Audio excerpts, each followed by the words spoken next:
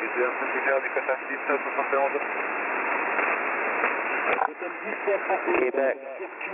Zulu, 2, uniform, Kilo, November, stand by.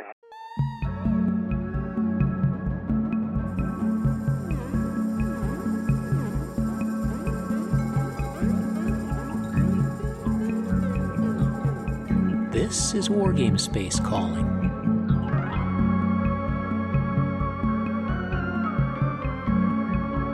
You're listening to Wild Weasel, a podcast about wargaming ideas, people, and history. I'm Bruce Garrick, your host and electronic warfare technician.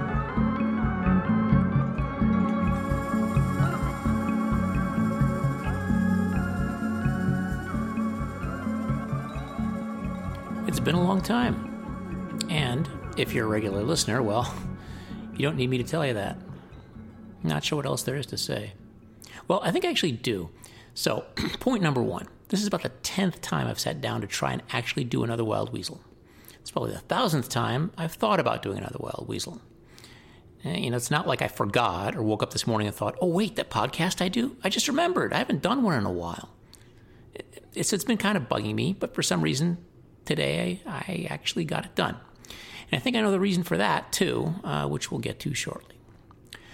So point number two is that I do appreciate all the people, and there have been quite a few over the past, holy cow, 2+ years, I can't believe it's been that long, who've written or posted or tweeted or whatever asking when the next Wild Weasel would be.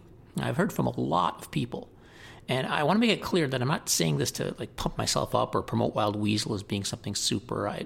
All I'm doing is I want to acknowledge all the people who took that time, because they did take time to say, hey, they enjoyed the show, and they really hoped I would do more of them. I got a very nice note from a person who was selling me a copy of Long Street Attacks on Board Game Geek. This is over a year ago. And the person gave me a steep discount solely to thank me for having done the podcasts up until then, because they'd really enjoyed them. I got a fair number of tweets or direct messages, even messages on Board Game Geek or posts to message boards saying they really wanted more Wild Weasels. Okay, so if you were one of those people, thank you. Very likely read your messages. Even if you think they went in maybe not very visible places. But I did see a lot of stuff, and thank you, and you can take pleasure in the fact that you did get me to podcast again. You really did. Because I figured, if people are enjoying this, then, I can keep doing it. And the only thing is I had to figure out what the actual thing would be that I would keep doing. Because I'd run into a problem. And namely, that's that the wargame space, pun probably intended, has changed a lot since the podcast launched in 2016. And, one of the main things I wanted to do, I've said this before, with the original Wild Weasel episodes, was to be able to distribute wargame news. I think I mentioned even in the last Wild Weasel how now you can find just about any kind of wargame content all over the place. I was just recently, in fact, watching an episode of Whiskey Charlie, which is a YouTube chat show from Moe's Gaming Table, in which the participants were talking about how they learn new games and what is helpful to them and how important playthrough videos are. And while I was watching that, it hit me just how much stuff there is now to watch and listen to. That definitely wasn't the case back when I started Wild Weasel. Back then, it was pretty much just audio podcasts, and very few of them. Nothing really dedicated to war games. Now you have video roundtable discussions, detailed examples of play, those infamous unboxing videos. You've got Ardwolf Slayer. You've got Grant and Alexander at the Player's Aid. Dan Pancaldi always has something to say about something. That guy is everywhere. It's really a full-time job just to keep up with this stuff. And to be honest, one of the reasons I haven't put together a new Wild Weasel in so long is that I really didn't think it made sense to continue the podcast in the way I'd been doing it. It just seemed like an outdated format, and it's hard to honestly get excited about things that are outdated. Like I said, you can get news and discussion pretty much anywhere. Which I think may be the wrong way to look at it, honestly, because if you look at things objectively, the answer to the question, does anyone really need Wild Weasel, is a resounding no. But you could probably say that about any internet gaming show, period. No offense, but come on. What's valuable is that the people doing it are doing what they want to put out there, what's meaningful to them. And I think that might have been a disconnect with Wild Weasel between what I was doing, in the past which was meaningful to me. But what's meaningful to me now? Once the wargaming news scene took off, it seems silly to produce a whole news segment just because that's what the show required. And the more time there was between shows, the more time I had to spend going through all the so-called news, much of it too old to be of use. And doing interviews felt a bit artificial because they weren't really necessarily connected to the rest of the show. Now, and don't get me wrong, though, I still love talking to people about games just all the time. But in the context of Wild Weasel, I think it made for a disjointed show, in my opinion, at least from a planning standpoint, because I had three things I was doing: writing up news, finding an interviewee, and formulating some views on a particular subject, and none of that was necessarily connected. So, how do I fix this? Well, what I decided on was to focus on the stuff that matters to me, just like anybody who puts stuff out there focuses on the stuff that matters to them. And then just make shows around it. And this is probably not going to come as a surprise to you if you watched any of my, for example, DNP and Foo game videos, or listened to my rants on Old Wild Weasel. You probably know that the thing that connects all these games for me is the history that they represent. That's the most important thing to me about any game.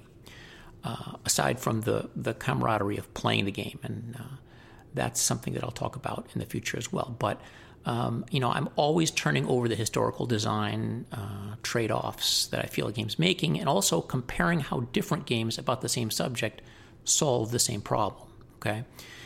And I have a ton of thoughts about those things. So why not make the podcast specifically about them? And I was reminded of this recently when a friend of mine, he asked me for a selection of books to read about the Battle of Britain because, wait for it, he was playing John Butterfield's excellent RAF solo game and was waiting on delivery of Jeremy White's and Gina Willis's equally great Skies Above Britain. So for him, like for me, history is it's really an essential part of the game. And if the books are part of the history, then the books should be part of the podcast. Okay, so what you're going to see going forward is a podcast that's driven more by the stuff I'm playing and what kind of historical diversions it takes me on. There may be book suggestions, who knows? There will be. But I think if I make history the common thread running through this historical gaming podcast, that will make it easier for me to, think of shows to do and motivate myself to do them, because I'll be thinking about this stuff all the time. So with that, that means we won't be doing a news section this time, okay? I'll still throw in items occasionally, stuff I want people to know about, like, for example, this plug for Pat Mullen's Hot Dry Season over at Legion War Games. Come on, guys. It only needs 56 more pre-orders to get into the production queue. I really want to see this game on the table. You got to at least go take a look at it. There'll be a link in the notes. But mostly, I'm going to assume that you're getting up-to-date wargaming news from elsewhere, and then that's not why you're listening to this. So, since there isn't a news section, let's go straight to the interviews. We have two this time, actually. The first interview was with Herman Luttman, designer of many games, including the outstanding Blind Sword series. Now, the first time we did this interview, I had a catastrophic hard drive crash shortly thereafter and lost the interview. Whole thing, boom, bye. And that was in the summer of 2021. So a few months later, I went back and re-interviewed Herman. And I actually checked when I was doing this, the date on the files. These are from December 2021. So before you fast forward through this, because it's so old, many of the games we discussed, with the exception of A Most Fearful Sacrifice, still haven't been released. So it's like a preview. It's just like a year and a half later. Isn't that something? Including a Plum Island horror, incidentally. Like I said earlier in the podcast, wargaming doesn't move all that fast. Although I'm not sure Plum Island horror is a wargame. In any case, I really enjoyed talking to Herman and having re-listened to the interview as I edited it. I don't really think it suffers at all from being that old. Not at all. I certainly am just as excited about At Any Cost Metz as I was back then. Still no Königgrätz, and Rock of Chickamauga is still years away. Okay, here's Herman. We talked a few months ago. I checked. It was I think it was in August, and I think August. Yeah, and you were in the midst of you were thinking about some things.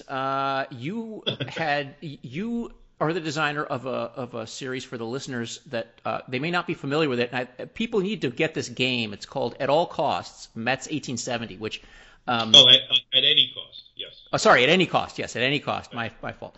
So you're the designer of this game called At Any Cost, Metz 1970, and a friend of mine, he didn't know anything about the. It's a Franco-Prussian War game for the people don't that date doesn't say anything to. But I suggested it to a friend of mine who didn't know anything about the Franco-Prussian War, and about a week later he texts me back and says, "This is a brilliant game."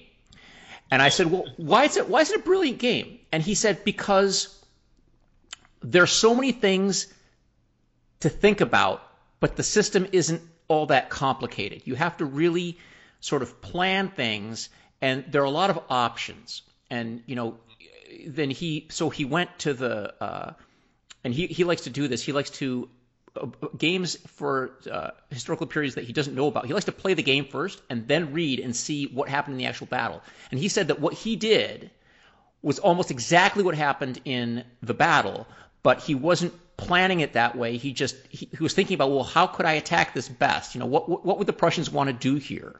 At Gravelotte or Marche-Latour, and that's this. And so then he went to some of your other games that use this blind sword system. He's a big Civil War guy, so he said, "Oh, I'm gonna pull out Longstreet Attacks," and he loved that game. And then he got the chip pull of the blind sword system is very conducive to crazy things happening, but they're interesting, and you have to deal with a lot of possibilities. And he really liked that aspect. So now you were telling me about you were going to take the blind sword system. Somebody else wants to do Sadova, or which is also Königgrätz. Is that still happening? Yes. Okay. So actually, to go back to your friend's comment, which I really appreciate, but tell him thank you very much. So the whole reason I designed the blind sword system was for exactly the reason he states. It's my war games weren't playing like my military history was reading, right? So it kept dawning on me as I'm digging more into these books that the war games aren't doing what the history books are saying it should happen, right? So the whole idea was like, well, how come I can't do this in a game the way it says in my books that I'm reading? Mm-hmm. So eventually, the system evolved where I think I came to the conclusion that warfare is not so much like chess. It's more of a reactive thing. Like Moltke said, the plans never survive contact. Right. So rather than a war game being, I plan all my moves out perfectly and I do chess-like moves, it's more like, here's my plan, let's see what happens. And really the test of a good general is who reacts the best to how this battle develops. How do they react to the fog of war? Or to the fortunes of war? So, when something good surprisingly happens, are you in a position to take advantage of that opportunity? Or something surprisingly bad happens, have you set up enough backstops to keep it from being a catastrophe? So that whole thing evolved. The chit pull is just perfect for that, right? Because but the event part of it is what makes blind swords unique. So that's where you get the history of that particular era or battle, right? And it's built in there so that I call it historical chaos. So it's chaotic, but it's within the realms of possibilities, and in this case, within the realms of what happened at that battle. So it doesn't script anything.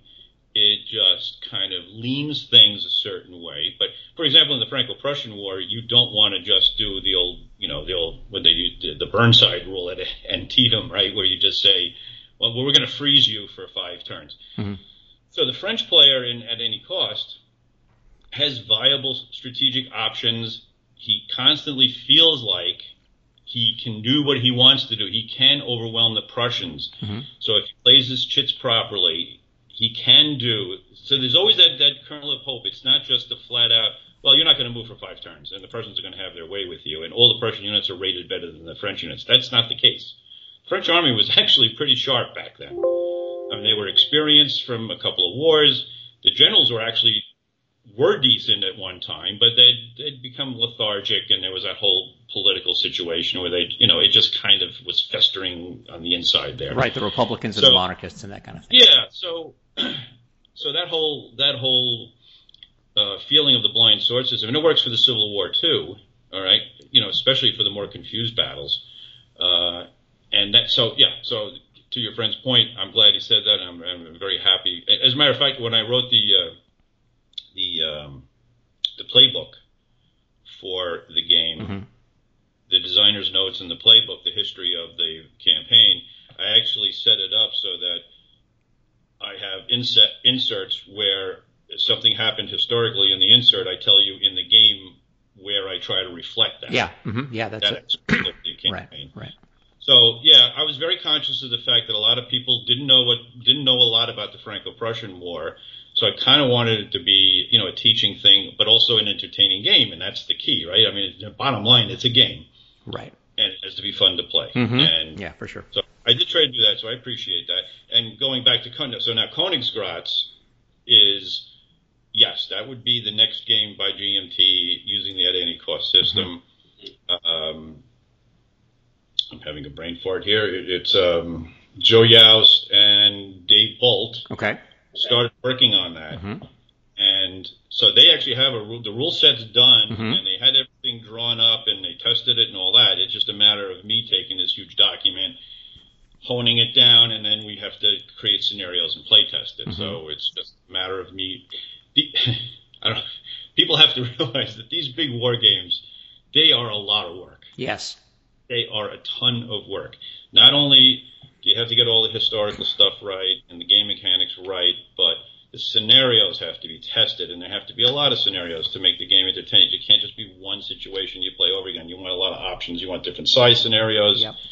So balancing all that and getting everything to get the special rules for each scenario working, it's a lot of work to do a big historical war game. Yeah, the thing about that is that I can't imagine the amount of time you guys had to spend playing those scenarios over and over and over again, right? I mean, that's a real limitation to getting these games out the door, right? Because I mean, I think there's a lot of people who have the patience and sort of the dedication to make the game and write the rules, and they have this vision in their head, but then that's the game, right? They just put it in a box and it goes, and then you play it and you think, oh, there's so many good ideas here, but it need to be developed, and it certainly need to be balanced and play tested. And that's, I think, where you get I think that's where I think there are a lot of decent ideas floating around, but the number that actually get what they deserve in terms of play testing and balancing and rules honing is I think is very much a smaller subset there. Yeah, there's no question that there's games that are just thrown out there, and they are kind of depending on the public to play test it for them and balance it for them, and that's why a lot have miles and miles of errata. Right.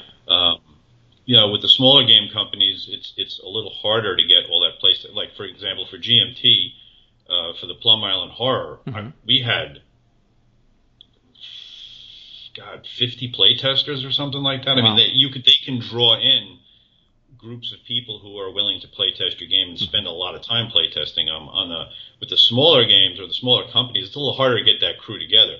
Now, I got really lucky because Most Fearful Sacrifice, which I did for Flying Pig game, that's the big Gettysburg game. Yep. I had a really dedicated hardcore crew of Fred, Claude, Zeke, and Steve, who were all developers for a lot of Blind Swords games, and they play tested the living daylights out of that thing. And thankfully, I mean, having a bunch of guys that'll do that it's invaluable. So all I would do. Well, it pays so well, right? Exactly. And so we even got into a rhythm where once I got the game functioning the way I wanted it to function and played a couple of scenarios myself, at that point then, all I'm doing is I'm actually updating the rules, designing the scenarios, sending them out. They're playing the game, right? feeding me back. Yep. I'm fixing the rules, fixing the scenarios, and then moving on to the next scenario. So I legitimately have not played my own game for the last 6 months of its life. Wow. Before it was published. And by the way, that's also why a lot of designers, maybe not a lot of designers, but I don't think I've ever played, well, I can't say ever. I've hardly ever played one of my own games after it's been published. Really? Yeah. Because I'm just burned out of it. I guess. I mean, Yeah. I assume you're playing prototype copies, right? So wouldn't it be nice to get out the actual production thing and just see how nice? Oh, I have the production. Yeah, copies. sure. You don't want to. Some of them are still in shrink, believe it or not. Okay, there you go. And sometimes when somebody asks you, obviously, to play the game, I would do that, of course. Well, if you ever come out here, we'll play. I will insist that you play at any cost, Mets. I got a big set. I think I showed you some photos of these big counters. Bill Alderman, a guy down in Virginia, he goes under big board gaming. I met him. Yeah. I met him at PresCon, and he does amazing work. He had some of the what was it? Was it it was the Worthington?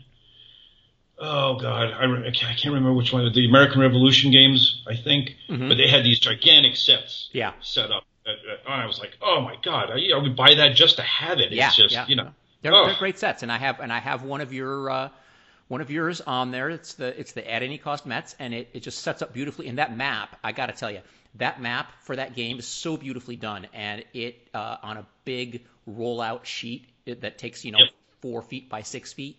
It just looks stupendous, and that's Terry. Terry Leeds from GMT. He really nailed that.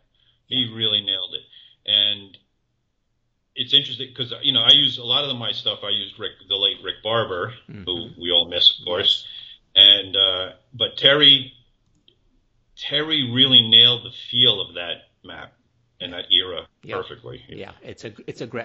I love looking at that map.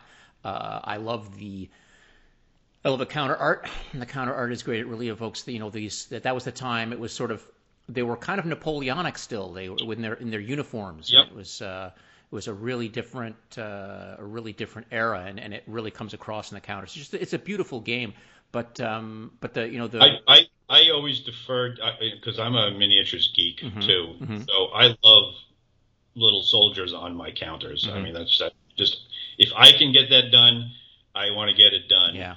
Especially for a game like that, because as you point out, that's one of the first things that attracted me to the Franco-Prussian War. I looked at these paintings and these. There was an old Rob Markham game called Blood and Iron that I loved by 3W, and that's what really got me interested. I'm like, my God, look at these guys! They're dressed like Napoleonic, and they got Mitrailleuse machine guns and rifles and all this stuff. This is so cool. And it definitely. So if I had to do it with any game, it would be a game like that, because again, part of it is a teaching thing. Like, hey, look how neat this period looks. You got to look at the counters. Yeah. Well, now so you were talking about the playtesting. I mean, Königgrätz is going to be pretty big, right? I mean, isn't that a bigger battle than either of those? Well, the good thing about it is it's one battle. At Any Cost is actually technically. Well, 2 big battles, but it's also wraps into that 3-day campaign. Yes, which is actually a great feature of the game. But the size of Königgrätz is well. How is it compared to either one of those battles that are at Any Cost? Off the top of my head, I don't remember. It is about. I'm trying to think now, because you're talking about the entirety. It's basically the entirety of the Austrian army and the entirety of the Prussian army at the time. So, so you're talking about a truly pivotal, grandiose battle with almost all the troops that each side had in one battle. Yeah. So I don't know, it was like 120,000 Austrians or something like that. It's a big battle. So I would say it's a larger battle than Gravelotte-Saint-Privat. To be honest with you, I have to look. I don't know if it's going to be the same size map or not, or if it's going to be 2 maps. Yeah. Because it was a pretty wide area. Yeah. It's interesting. I didn't realize this. Those battles were bigger. All those battles were bigger than Gettysburg. Yes. All of them. Right, and it's amazing when you think about it that these battles, all this stuff happened at the time, either closely before, during, or after the Civil War. Right. So you put it in that context. It's always the great what if. Like, could Robert E. Lee have beat the Prussian army? We don't know. I wish we could have do that, right? Well, you could put them on the cool. same map. Yeah, it's an interesting, but the technology change. There's actually a fairly significant amount of technology change from Königgrätz from Königgrätz to the Franco-Prussian War, because there are no machine guns, no mitrailleuse in Königgrätz, are there? And I think the artillery's better in the Franco-Prussian, significantly better. Right. Well, what happened? So the Austrians technically had better artillery. So this is the weird thing about it. It actually was the polar opposite of what the Franco-Prussian War was for the Prussians. So the Austrians had technically better artillery, but the Prussians had the better rifles. They had the Driezy needle gun, right? Well, the Austrians are still using muskets. Right. So they had an advantage in that sense. Then you come to the Franco-Prussian War. All of a sudden, the needle gun is outclassed by the chassepot, but the Prussians, because they got outclassed in the earlier war by artillery, upgraded their artillery, so now their artillery was better than the French artillery.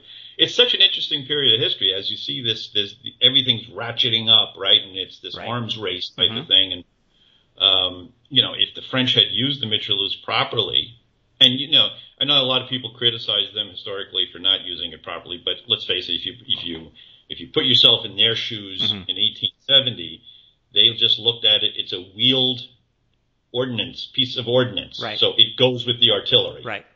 They weren't thinking ahead enough to go, well, no, you want it up front with the infantry so they can mow down the infantry as it's coming across. Right. So very interesting stuff, though. Yeah.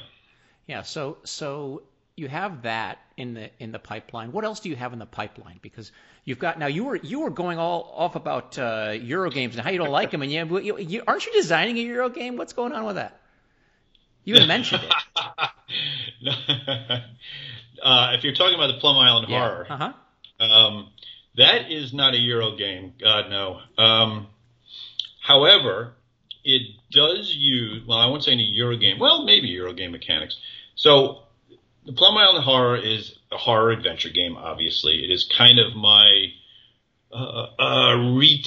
redoing of Dawn of the Zeds, that feel anyway. Yep. But I designed Zeds, 10 years ago or something like that. Yeah. And since then, I've learned a lot more about designing games, so I always wanted another shot at it.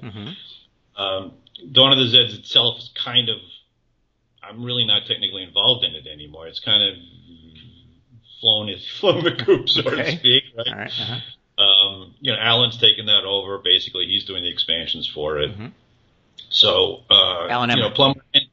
What's that? Alan Emmerich? Yeah. Yeah. And so Gene Billingsley had always told me, even back in the day, that he loved Dawn of the Zeds, and he wanted to do something like that for GMT. And I'm talking about 8 years ago or something like that. So finally, things came around, and we've discussed doing something like that again, and that's resulted in Plum Island Horror. The thing about Plum Island Horror is, as I've said on many other casts, is that and I've told you, I play a lot of different games. I actually have Zombicide Invader set up on my table. Yeah, I'm looking behind you in the camera, and I was like, those don't look like Napoleonic miniatures to me there, Captain. Yeah, with tentacles and claws. Yeah. So, I play a lot. I love deck building games, and I love, dudes on a map games and dungeon crawls and things like that. And so now what I've done is, so for Plum Island Horror, I've taken a lot of mechanics, and I do this for my newer war games too, which I guess we could talk about later too. Yeah. It's take some of those mechanics that I've learned, and they're so well done in these other games, and say, well, why can't they be used for a military, a historical simulation game, right? A war game. Why not? So in the case of the Plum Island Horror, I even wrote down some stuff, because I knew I was going to forget all this. Okay. It's got custom combat dice with an exploding die, the idea I got from Descent, right? Okay. It's got variable turn order cards that I got from Aeon's End. Okay. It's got the follow mechanic that I got from Tiny Epic Galaxies. Following is a great mechanic. I don't know if we talked about this last time, but following is I do my turn, and then starting with the player on my left, they can each do something during my turn, right? Yes, that player involvement. It's constantly get the players involved. Yeah, player involvement, which is the key, and it also is a strategical thing because your opportunities pop up at a different time, and the situation on the board changes. So what it does is not only keeps people involved, but it keeps you involved in like what's going on the table because you've got to pay attention. Yeah. As your follow comes around. Now the thing about the follow action in Plum Island Horror is that it's also a push your luck thing because if you do follow, you have a risk of creating a bad event. Okay. It increases the interaction between the players because as you want to follow, they might be yelling at you, don't do that because we can't afford something bad to happen. And you say, well, too bad, I want to do this. And then, of course, it's that constant push your luck as the tension ratchets it up around the table. So, and what was the other thing I did? From Eldritch Horror, they have these wonderful search cards where, if you go into an area in Eldritch Horror, you pick up these cards, and it basically has a small story on it where you make multiple choices, right? Yep. This is happening. If you do this, then this is going to happen. If you do that, this is going to happen. So we did that with the search cards where you're looking around on the island and these events occur to you and you have to decide which choice am I going to make, what chance am I going to take, that kind of thing. So in the case of Plum Island Horror, it is, and the other thing is that it does still have a lot of wargaming aspects to it. So I'm trying to create something that's probably impossible to create, which is a game that appeals to grognards and their families at the same time. Yeah, so it has everybody where the grognards like it because combat is involved. You have to get in there, but there's enough other stuff going on that gives you more of a horror feel or a card manipulation feel, so that other people can enjoy it as well. Now it's cooperative, right? Because isn't Zed's cooperative? Yeah. Yes. Yeah. You can play with up to 4 players, and it'll solo well as well, of course. Right. Okay. So that's on the P500 now, isn't it? It is. It's up to 860 pre-orders. So you're well over. So that's just whenever. Yeah, it's just getting into art now. Yeah, whenever Gene can get the elves to get to work on it, then it's one of those. They have so much stuff going on. It's crazy how much stuff they have going on. It's just I don't know how they do it. I don't know. I don't. They don't. Sometimes they don't do it because I've been waiting for Vance von Borey's Eastern Front series to get for like 6 years. It's like, guys, come on. I mean, it's like. But I get it. I'm just giving a hard time because there's so much you got to do and I mean they don't have that many people and us the Grognards are terribly picky, so you screw something up and then you're going to hear about it for to the end of time. So and stuff still slips. I mean, it's I get where they're coming from, but man, they have so much stuff going on. It's and a project like Plum Island Horror is especially tough because you're talking about all original art. They're not just doing NATO NATO counters and a map anymore. Right, and they can't get stock photos of tanks and They need exactly. They need original art. It's a modern island, and the horrors have to look a certain way, and then every person. So you have 5 factions, and each faction has 6 units, and each unit is different. So there's a distinct piece of art for every single unit. Yeah, that's a pain. I mean, it's a lot. I mean, it'll be worth it when it comes out, but I can see how much. I've seen, Terry has some of the prototype stuff he's done, and it's gorgeous. It's great. Cool. It looks like 1950s Pulp Fiction-y type of art. Yeah, it looks great. I like that style. Yeah, that's a neat style. Yeah. Well, so tell me now, you were saying about how you're putting some of these mechanics into the new war games you're doing. What new war games are you doing besides the Konigratz thing? Is the Konigratz thing will just be at any cost system. Right. So what do I got? I got so much. I actually had to write down everything I got coming out because I said I'm going to forget something. That's amazing. So let's see. Right now I'm working on Miracle at Dunkirk, which is the upgraded, deluxified version of A Spoiled Victory. Yeah, that's the one. That was A Spoiled Victory is from White Dog Games, just so. Right. So this is just a more elaborate, more detailed version of the Dunkirk evacuation. Yeah. So that I'm working on that now. For Worthington, I got coming out something called Death by Flags and Trumpets. Oh. And It's World War I, Western Front, 1914. Mm-hmm. So it uses a system. It's a box-to-box system with the units. Actually, they don't have factors per se, but they roll different dice depending on how good they are at something. So they can roll anything from a D6 to a D20. Oh, wow. Depending on how good they are. Mm-hmm. But the key mechanic in that is it's a variation of what they call in the well, I don't say the Eurogame community, the adventure game community is the river system, which is used for Conan and I think Batman Gotham City. Mm-hmm. So it's basically a track with multiple spaces on there, and each space costs something different to activate. It's going from low to high. Mm-hmm. So in my game, what you do is you put, if you're the Germans, you put in your German army markers in each of these spaces, and that's how much it costs you to activate that army. Okay. You activate the army, you pick the army up off that track, put it at the end of the track, and everything slides down. So now if you want to activate that army again, it's now at the end of the track and really expensive to activate. Okay, so, and then if you would combine that system, so what it does is it makes you play all your armies kind of evenly, right? Or if you really want to double down and spend all your command points to activate one army twice, it's going to cost you everything. Right. So it's this constant game of, who am I activating? Where are they in the progression? But I have some strategy and tactics cards that can switch that up if you play them at the right time, where maybe activating that army a second time is a little cheaper than you thought. You know? So that's coming out from Worthington. Everything's running behind in Worthington because of, because of everything. So, but it sounds like it might be on Kickstarter in January, maybe. Okay. Depending on how the scheduling goes. All right. What else I got? I got Legion. So I did that. For Revolution, I've got a game called Hell's Half Acre coming out next year sometime, which is the Battlestones River. That's basically a blind sword Civil War game. It's my contribution. Okay. We have a lot of designers designing different different parts of that series. Yeah, there's a Manassas game. There's Kernstown. There's Thunder in the Ozarks. Games. Matt Ward just did that Bull Run game. Yep. Steve Carey is actually doing a game on South Mountain, which I was very happy to. Steve and I met years and years ago. Great guy.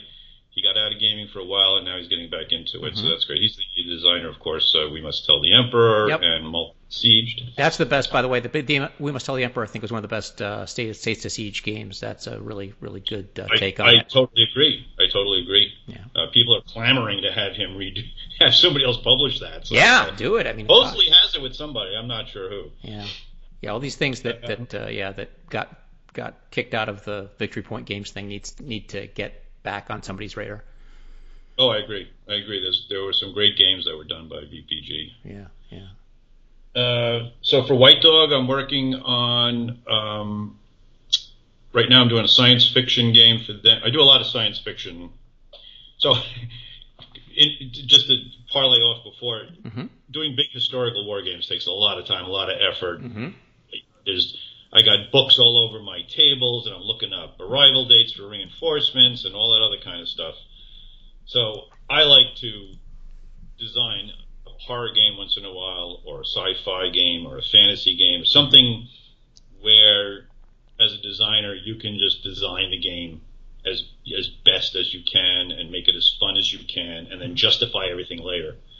So I know, especially for a science fiction game, I'll come up with a rule, and Fred will say to me, we're playing it, and he'll say, "Really? That can happen on that?" And I said, "You know this planet, Fred. Okay? Suns and weird magnetic fields. So you know this can happen, right? Yeah. Didn't you read up on your Encyclopedia Galactica?" That's great. Oh, I love that. So you can justify anything, and that's the fun part of it, is building. You actually build the fiction afterwards when you see how the game's working. You go, "Oh, well, that's because these aliens have this particular aspect to them." So that's always so. So I'm doing a game called Vultures Lead the Way. The Vultures are basically space rangers. That's the title, and they're called Vultures, and it's basically in magnificent style in space. They're you're pushing your luck. You're pushing them up a field, and the aliens are sitting there, and they're trying to blow up Mars.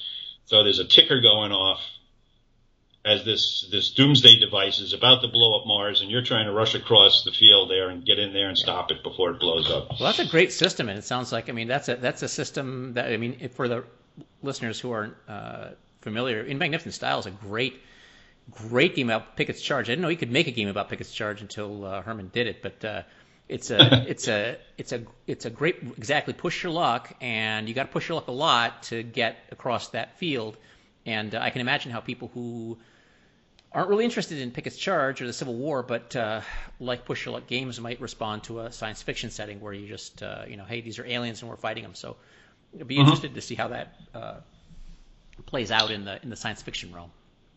Right, so that should be out in January or so, depending how things go. Then after that, I'm going to do a game on France in 1940 for them. You discussed that. We talked about that a little bit. I'm not a game designer, so I can't offer you any help. But I'm really fascinated to see how you approach the problem. You pushed me to do it. You actually compelled me to do that. Yeah, well, I might have said some things, but the thing is, it's I don't have any answers. I just know that it's a great. Actually, it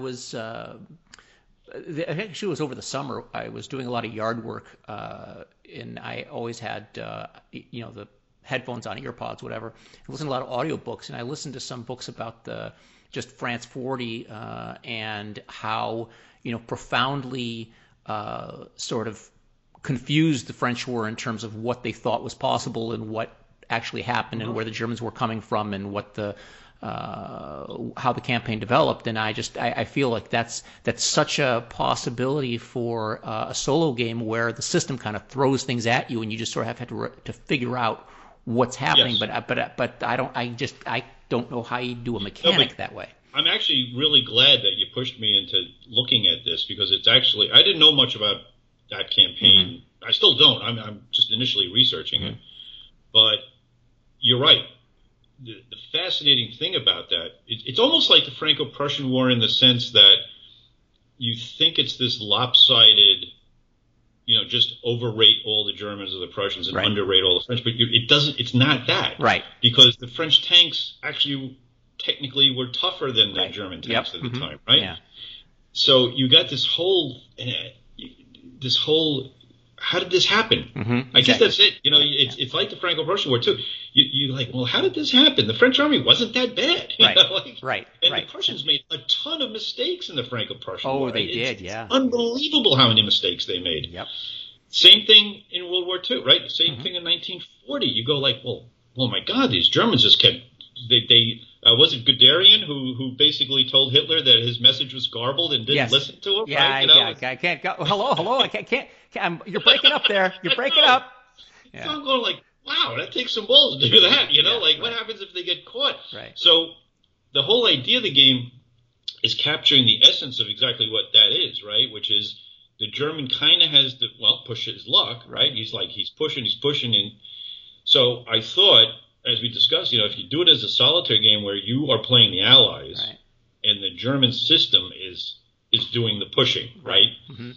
So I was trying to come up with a way, and again, I told you, I got this inspiration from playing a game called Galaxy Defenders and also the D&D adventure board games, where the monsters, the baddies, actually move by large tile, right? In other words, they go from tile to tile. They jump from tile to tile, whereas you move within the tiles because there's smaller squares, right? So a tile might be 9 squares. Sure.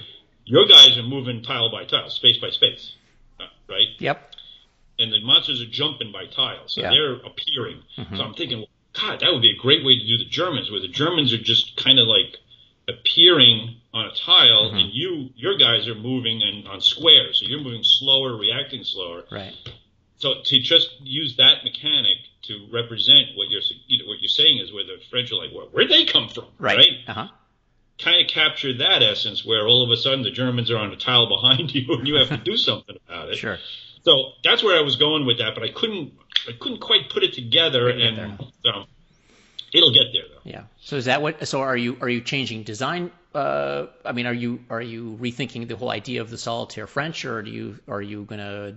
No. I'm going to stay with that because I'm not sure how many solitaire games have been done on France in 40. I think there's one that was done on the what's the high flying dice annual. Was it Against the Odds? I think, right? Against the Odds, yeah. That's the an annual. I think where they had 4 battles. The Roads to Paris. Yes, right. I think one of those games might have been solitaire. Solitaire. Okay, I've sitting on the shelf. I haven't picked that thing up. I'm not sure if it's solitaire as the Germans or solitaire as the Allies, but I was just thinking that being solitaire as the Allies would be a different take. Yeah, right? and it would be a lot. Look, yeah.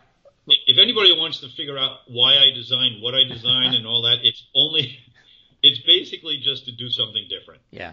I didn't want to just do, just slam out hex and counter war games with locking Zocs and odds tables and all that. Yeah. I've always figured from the beginning of this thing, if I'm going to do this, I'm going to do things that are just different. Yeah. Right? A little outside the box type stuff. And that's why I did, actually, to be honest with you, that's why I did it in Magnificent Style, because I said, how can I make a game on Pickett's Charge and make it entertaining? Yeah. That was really just a challenge that I gave myself. Yeah. It's like people who design games on Little Bighorn, right? I mean, how do you do that and make it entertaining? Yeah. Well, a couple people have. I mean, right. Right. Well, you can say it wasn't your grandmother who kind of designed in Magnificent Style? Well, it was that's pretty. You remembered that. That's pretty good. Yeah, there was when she used to come over from Germany, she played this game called Pig, which is a very simple dice game. Uh-huh. But it always stuck with me. It was just rolling 2 dice, and you could add the 2 dice together and continue adding your score. But if one of the 2 dice was a 1, you'd lose whatever you accumulated for that roll, right? If you rolled Snake Eyes, you'd go back to 0 in your entire total, right? Uh-huh. It was as simple as that. But to me, that always was like, well, that's such a great push your luck mechanic. How can I use that in a game? And that's why the system is the system. Yeah, and it works great because you have to just tune it so that you really have to, because push your luck games are up to the designer to decide how much luck is going to be necessary, right? Because you just make the board sufficiently difficult that you could make a push your luck game where you don't really need much luck, right? And you need a push your luck game where you need a ton of luck. And the key is to that's the solitaire. That's one of the solitaire dilemmas, is getting the game tuned to the point where it's not easy, but it's not frustrating. So you think, this sucks. I'm never going to get through this. So I'll just forget. You're exactly right. And my number one rule about my solitaire games is I want you to lose at least 2/3 of the time. Yeah. Let's put it that way. Okay. Yeah. But that just comes from my own experience with solitaire games, right? If I get a solitaire game where I set it up and I kick its ass on the first time, I don't take it out again. Right. Because what am I aiming for? It has to have the video game feel, right? Yes. Where you didn't beat that level, but boy, if I had only just done that differently, then I want to get right back in there and try it again, right? Yeah. So that was the whole, and you're right, it is hard to do, and it does require a lot of playtesting, which is what I'm doing now with Bolters. Yeah. Is just constantly playtesting and saying, well, is this too easy? Is this too hard? And when you have a game like that depends so much, there's a lot of variability in there, so you got to make sure that you don't judge the whole game on maybe a string of really lucky games or really bad lucky games. Right. The odd thing about Volters is interesting because when I was talking to Mike Kennedy at White Dog, I mentioned dice, and he goes, "Oh no, we don't ship games with dice." So I said, "Oh, well, I don't want to do that to people, so I'm just going to design this game so it doesn't need dice." Oh. So what it does, it has 27 action cards. Interesting. So your push your luck is you flipping the card, and the card instructs you what happens. Depending on the type of unit. Well, that's a whole different. But that's a whole different mechanic, and that's interesting. I don't know how much you're following the latest stuff out of GMT, but Carl Paradis he's the no retreat guy, and he did a new take on his Russian front game, which is an area movement Russian front game, but it's no retreat style. It's absolute war. Yeah, absolute war. Oh, absolute war, right. And what he's done is he has his CRT is the cards, but he has I think I counted them. There are 13 different possible combat results. There's attacker limited, attacker, stubbed his toe. Attacker has a bruised chin. Attacker kind of punched the other guy in the face. Attacker really, Right. stomped on the, guy. And he's got all these different things. And he has them all on the bottom of the card. So what you do is, you pull a card, you look at the column that you're on, your odds column, and you say, oh, this is a 3-1. So that is a bloodbath, right? Okay, so that's fine. Mm-hmm.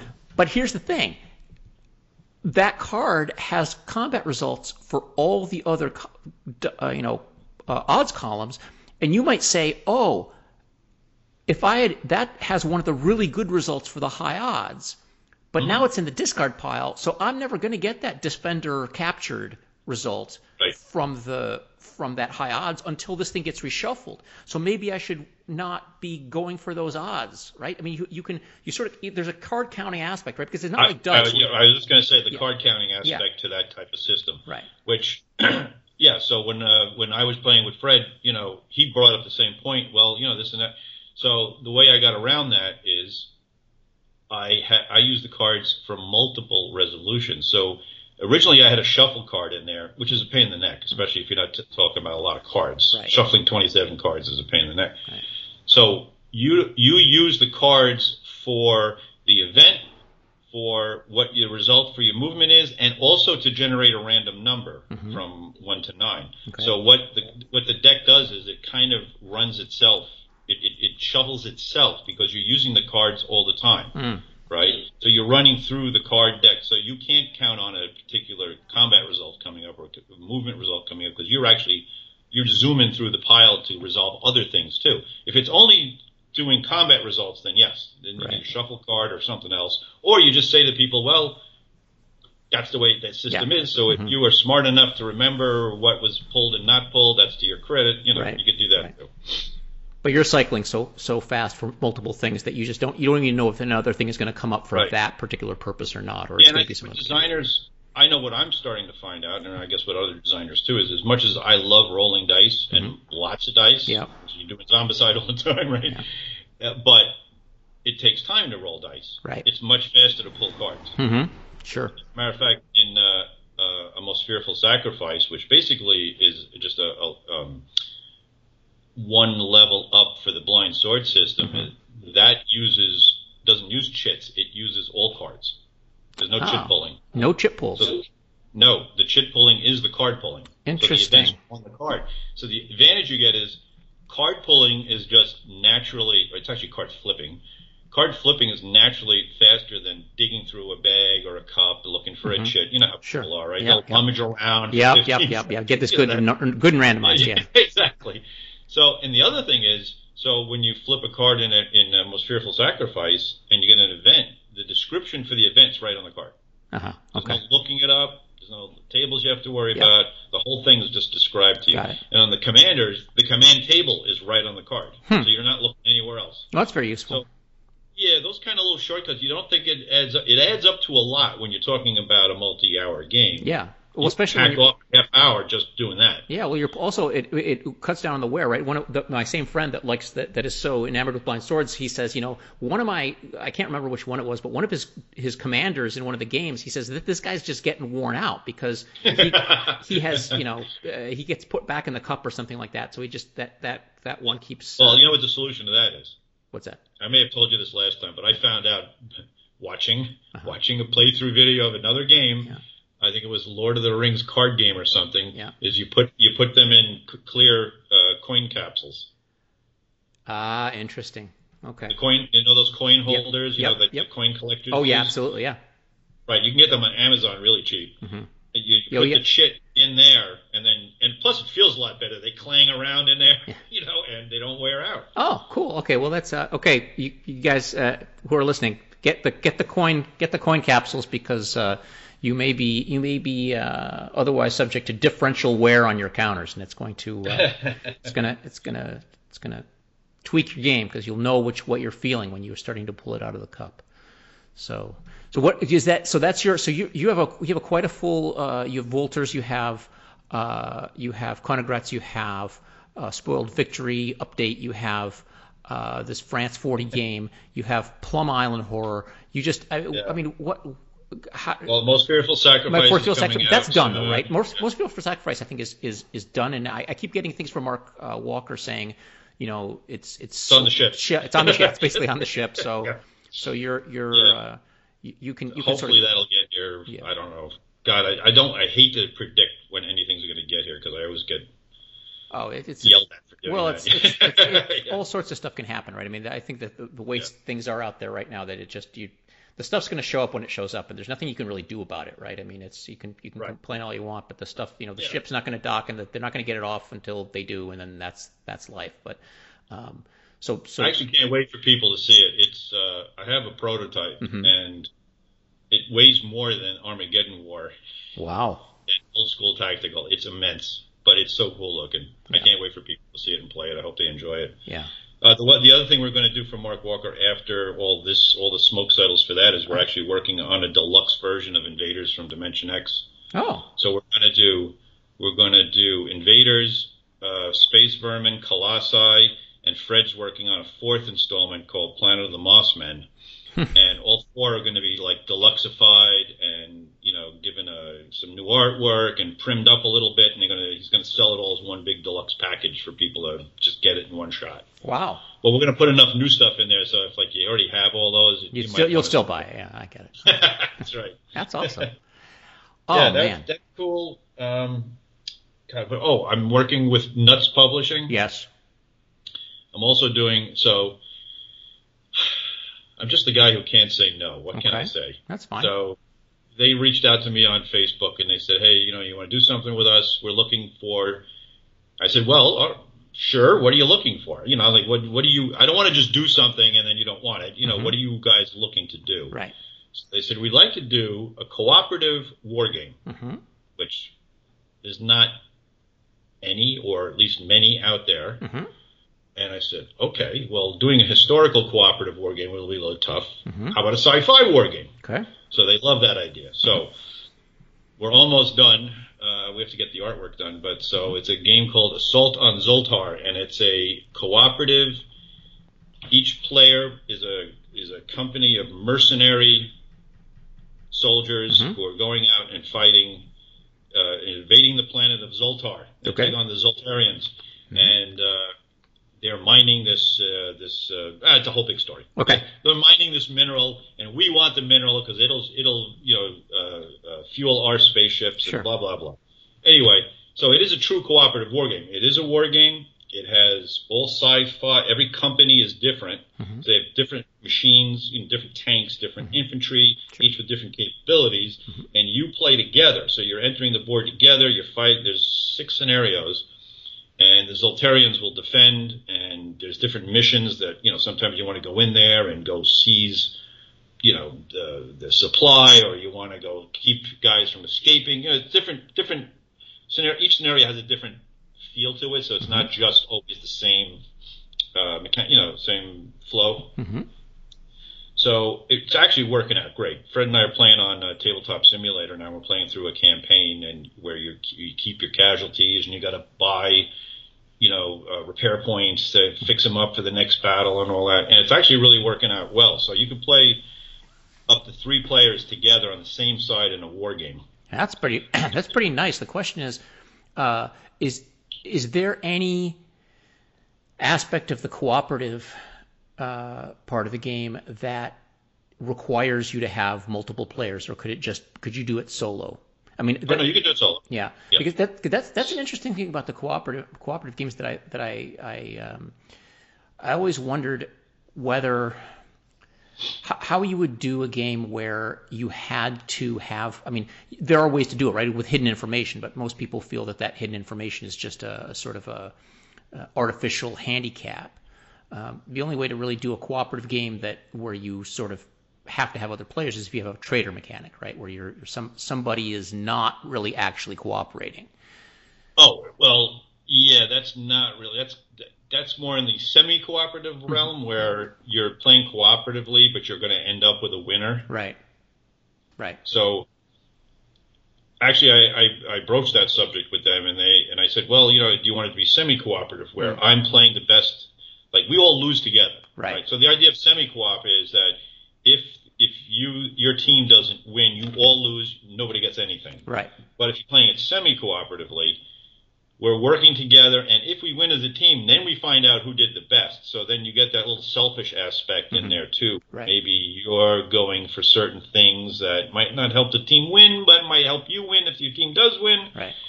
So they wanted to go, no, let's do it straight up cooperative, yeah. Yeah, because we didn't want that too much of that, stabbing in the back thing going on. But I get what you're saying. I mean, some people like that, and if the game does well, we may end up coming up with a mode where you could do that. Yeah. I mean, it's a tough line to sort of walk because, in the old days, one of my favorite old sort of games was this game called Titan that took, at least 6 to 8 hours to play, and you could have, and if you played a 6-player game, then somebody was going to be knocked out in the first 30 minutes, and so we didn't find. But when we were, back in those days, we didn't find that at all onerous, right? I mean, it's just like we all got together, somebody got knocked out, and then that person would hang out, play stuff on the computer, and kibitz with everybody, right? And be like, I'm going to get anybody need another beer? Yeah, here you go, whatever. Yeah, but that's a bozo no these days. Oh yeah, you can't. Don't do player elimination. Nope. So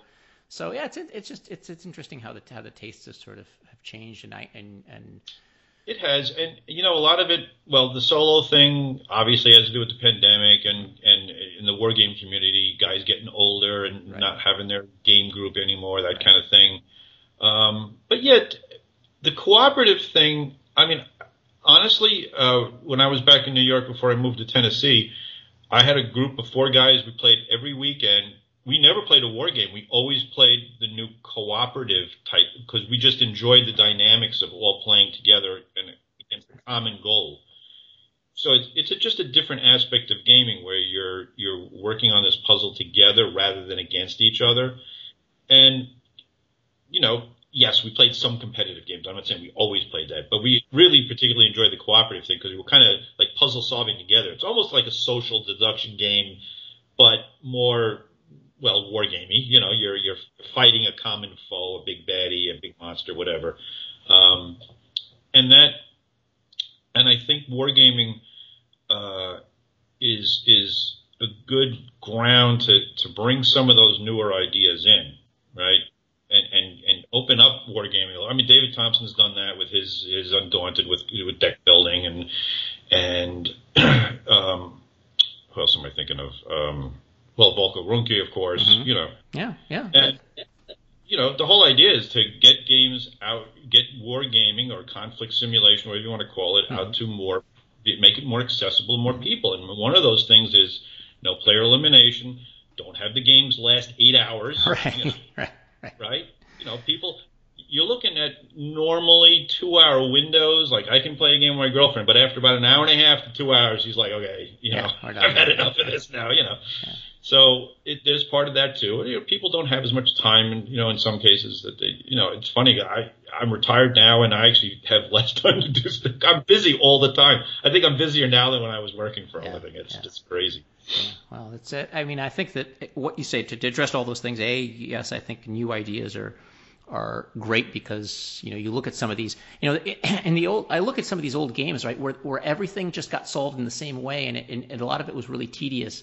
With it had a lookup chart, right, where you rolled 2 dice and then you looked at a thing and it was, it didn't matter what it was, whether it was combat or it was some random event or whether it was, this or that supply. We just roll 2 dice, look on the thing, roll a die, look on the thing. And now that there's so many, and the component manufacturer is cheaper now, you can put cards in a game where I think Mark Herman had a big thing about how Magic the Gathering sort of made it cheaper to make cards so you could actually have them produced and sell a game that didn't cost $100. Right. But what you say about math is interesting because that's one of the aspects too that I try to avoid is if you have to ask people to do a lot of math, you're going to turn off a whole lot of people. So you may have noticed, I don't know, but Blind Swords do not use die roll modifiers. I use column shifts. Yeah. That's okay. There's no such thing as a die roll modifier because I don't want people sitting there figuring that out. Mm-hmm.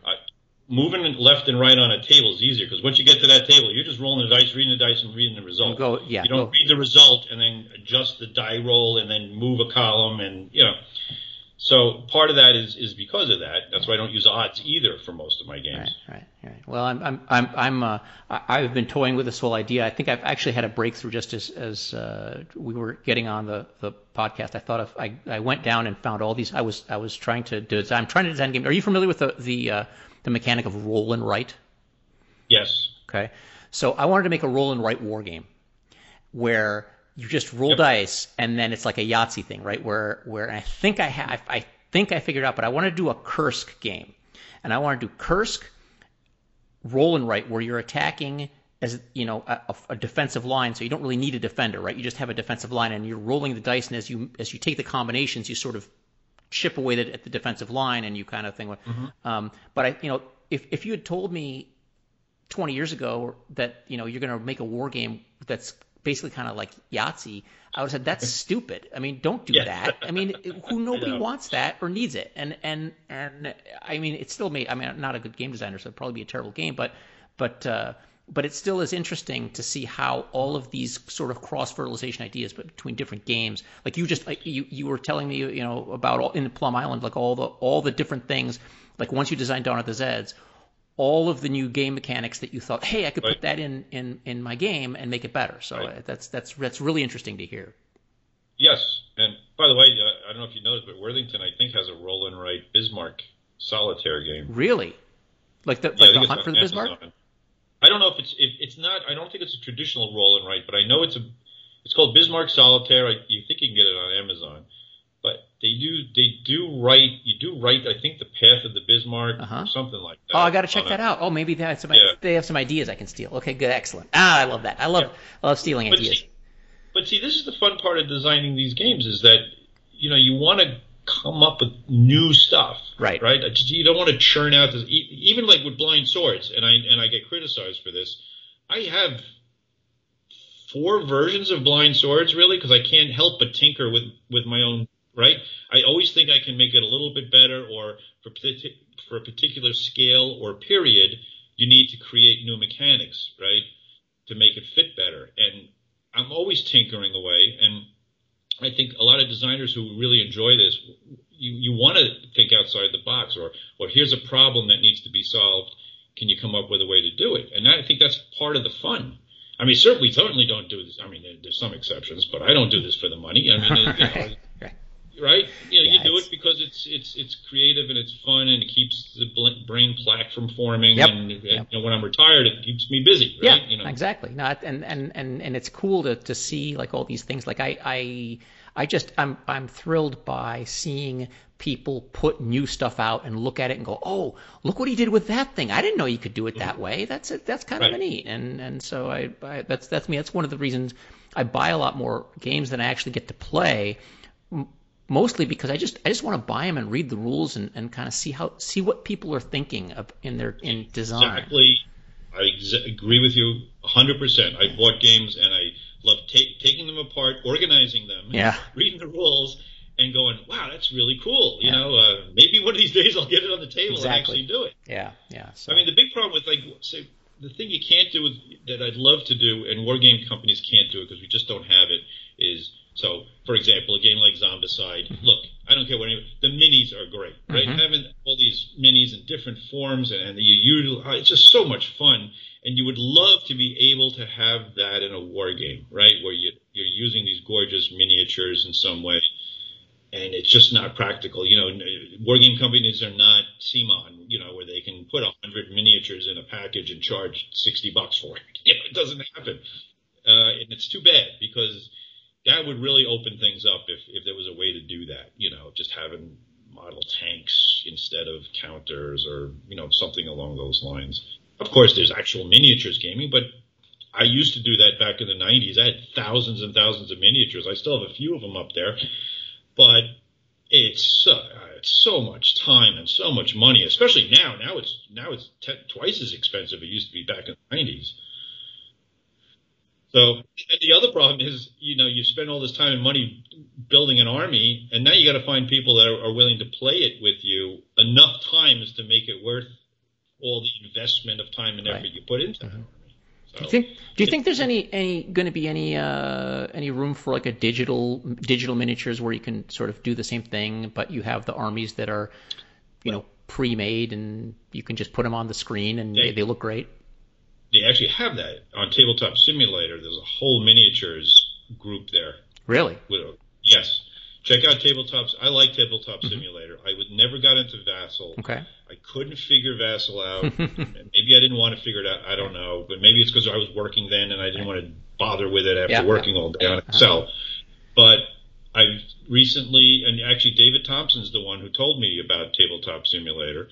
And he said, you got to figure out, learn how to do the mod because you'll never play test any other way. And he was absolutely right. I got into Tabletop Simulator. I learned how to build a mod, not well, but enough to get it to work.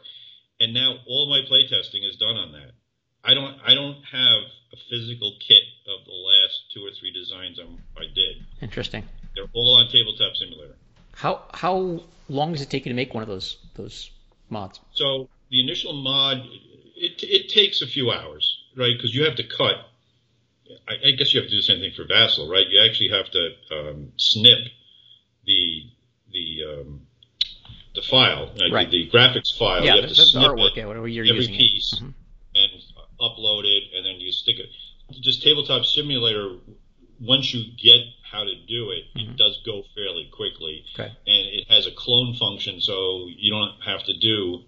You can clone a counter. Like if you've got a shaken counter, you don't have to make 30 of them. You just clone 29 of them. Okay. The real strength in Tabletop Simulator is not only can I play test with Fred or Harvey or all these guys who live in New York or anywhere or you or whatever, because we can do it virtually, but anytime I'm updating, so like Fred and I are playing and we go, oh, I got to fix that counter or I got to change this rule or I got to change this card, I literally do it in 2 minutes. I go on my program, change the card, snip it, stick it in the game, and we go. Yeah, that's it.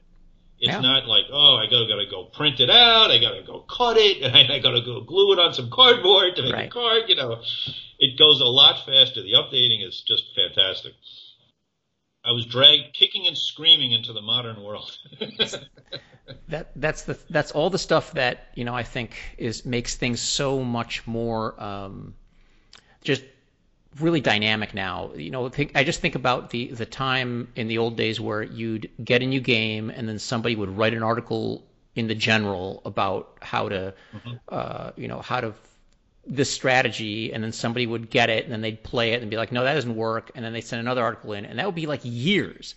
And now the game comes out, and while people are playing it, they're posting on Board Game Geek, hey, what about this rule? I don't get this, right? And you're within an hour, it's that question's answered. It's just that and the playthrough videos. Yeah, I'm like glued to YouTube, and before I get any game, I'm on Watch It Played or on the War Game Guys. Any of the War Game Guys at Players Aid or.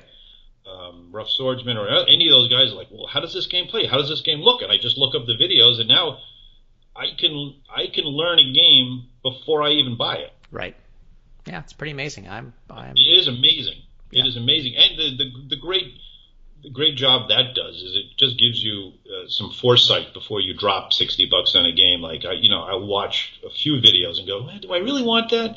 I don't know. Maybe not. And I just save myself $60 or buying it and then having to resell it at a loss. Right. Yeah. But it's a great hobby. Yeah. It's a lot of fun. It's really fun. It's a fun hobby to play, and it's a fun hobby to meet all the people and to talk to you again. Herman, I think we've got a good hour in here that I can post for the listeners. So thanks so much for taking the time. Well, thank you for having me again. It was a lot of fun. This one I'm going to edit very shortly, so that and then I'm going to upload the file to the cloud. So if the world ends, then once again we'll lose the file. But if my computer ends, yeah, exactly, it won't be lost. So thanks a lot, Herman. I really love talking to you, and we will talk again soon. All right. Thank you, Bruce. Thanks, bud. Okay, bye. My next interview is with my longtime friend and writing colleague, Tom Chick. I'm doing 2 interviews this time because I recorded this interview with Tom a year ago so that I would have something, in the can, as it were, for the episode that I was going to do right after the one with Herman, so I could get one out right away and not have to scramble for an interview. So I was planning ahead. I guess that was some serious optimism. I'm including it here, because if my track record for Wild Weasel production continues, if I were to leave it for the next Wild Weasel, by then it would be a 10-year-old interview, and the file formats probably wouldn't even be compatible. And that's a joke. The reason I'm including it is that it was a great talk, and I think Tom brings up a lot of excellent points that I think should be discussed more as part of the game design process. In fact, as I listened to it, I was thinking, yep, things are already moving in that direction. I guess progress is inevitable. All right, here's Tom. So this time on Wild Weasel, we have Tom Chick. Tom Chick was our very second guest back in March of 2016, and he is back 6 years later, kind of like being back from a time capsule. Tom, welcome to the show. It's been a long 6 years, Garrick. Yeah, a lot of things have happened. A lot of games have been released in 6 years. In fact, so many games have been released that there's probably, I think, a trend in gaming these days that has been taking place. I would say games have been getting better. Would you agree with that? Definitely, and especially, board games, yes.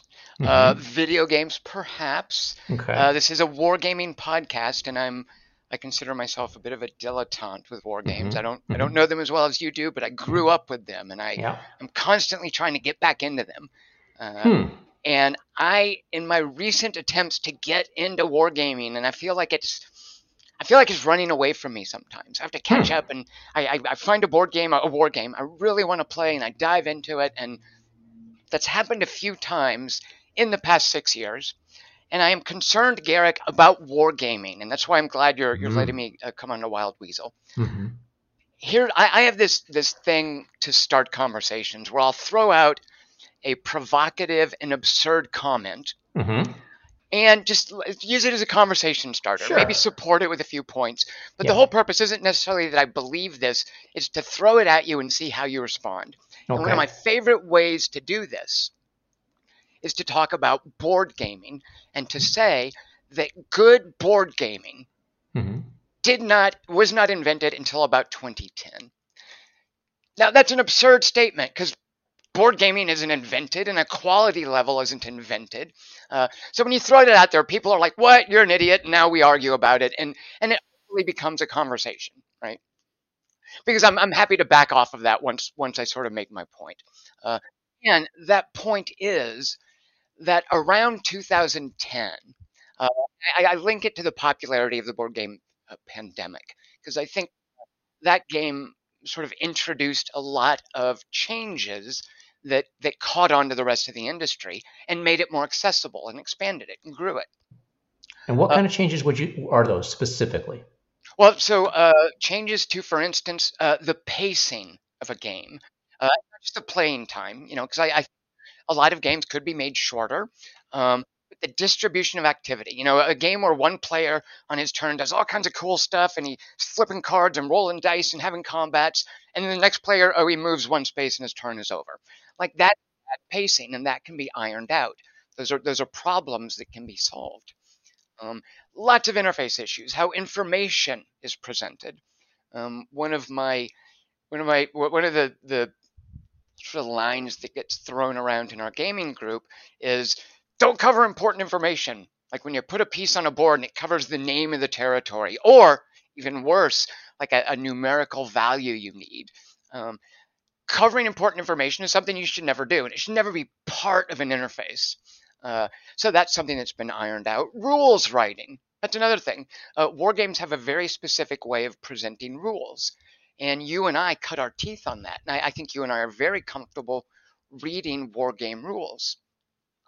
But I don't think that necessarily applies to the public at large, to people who didn't grow up with war games.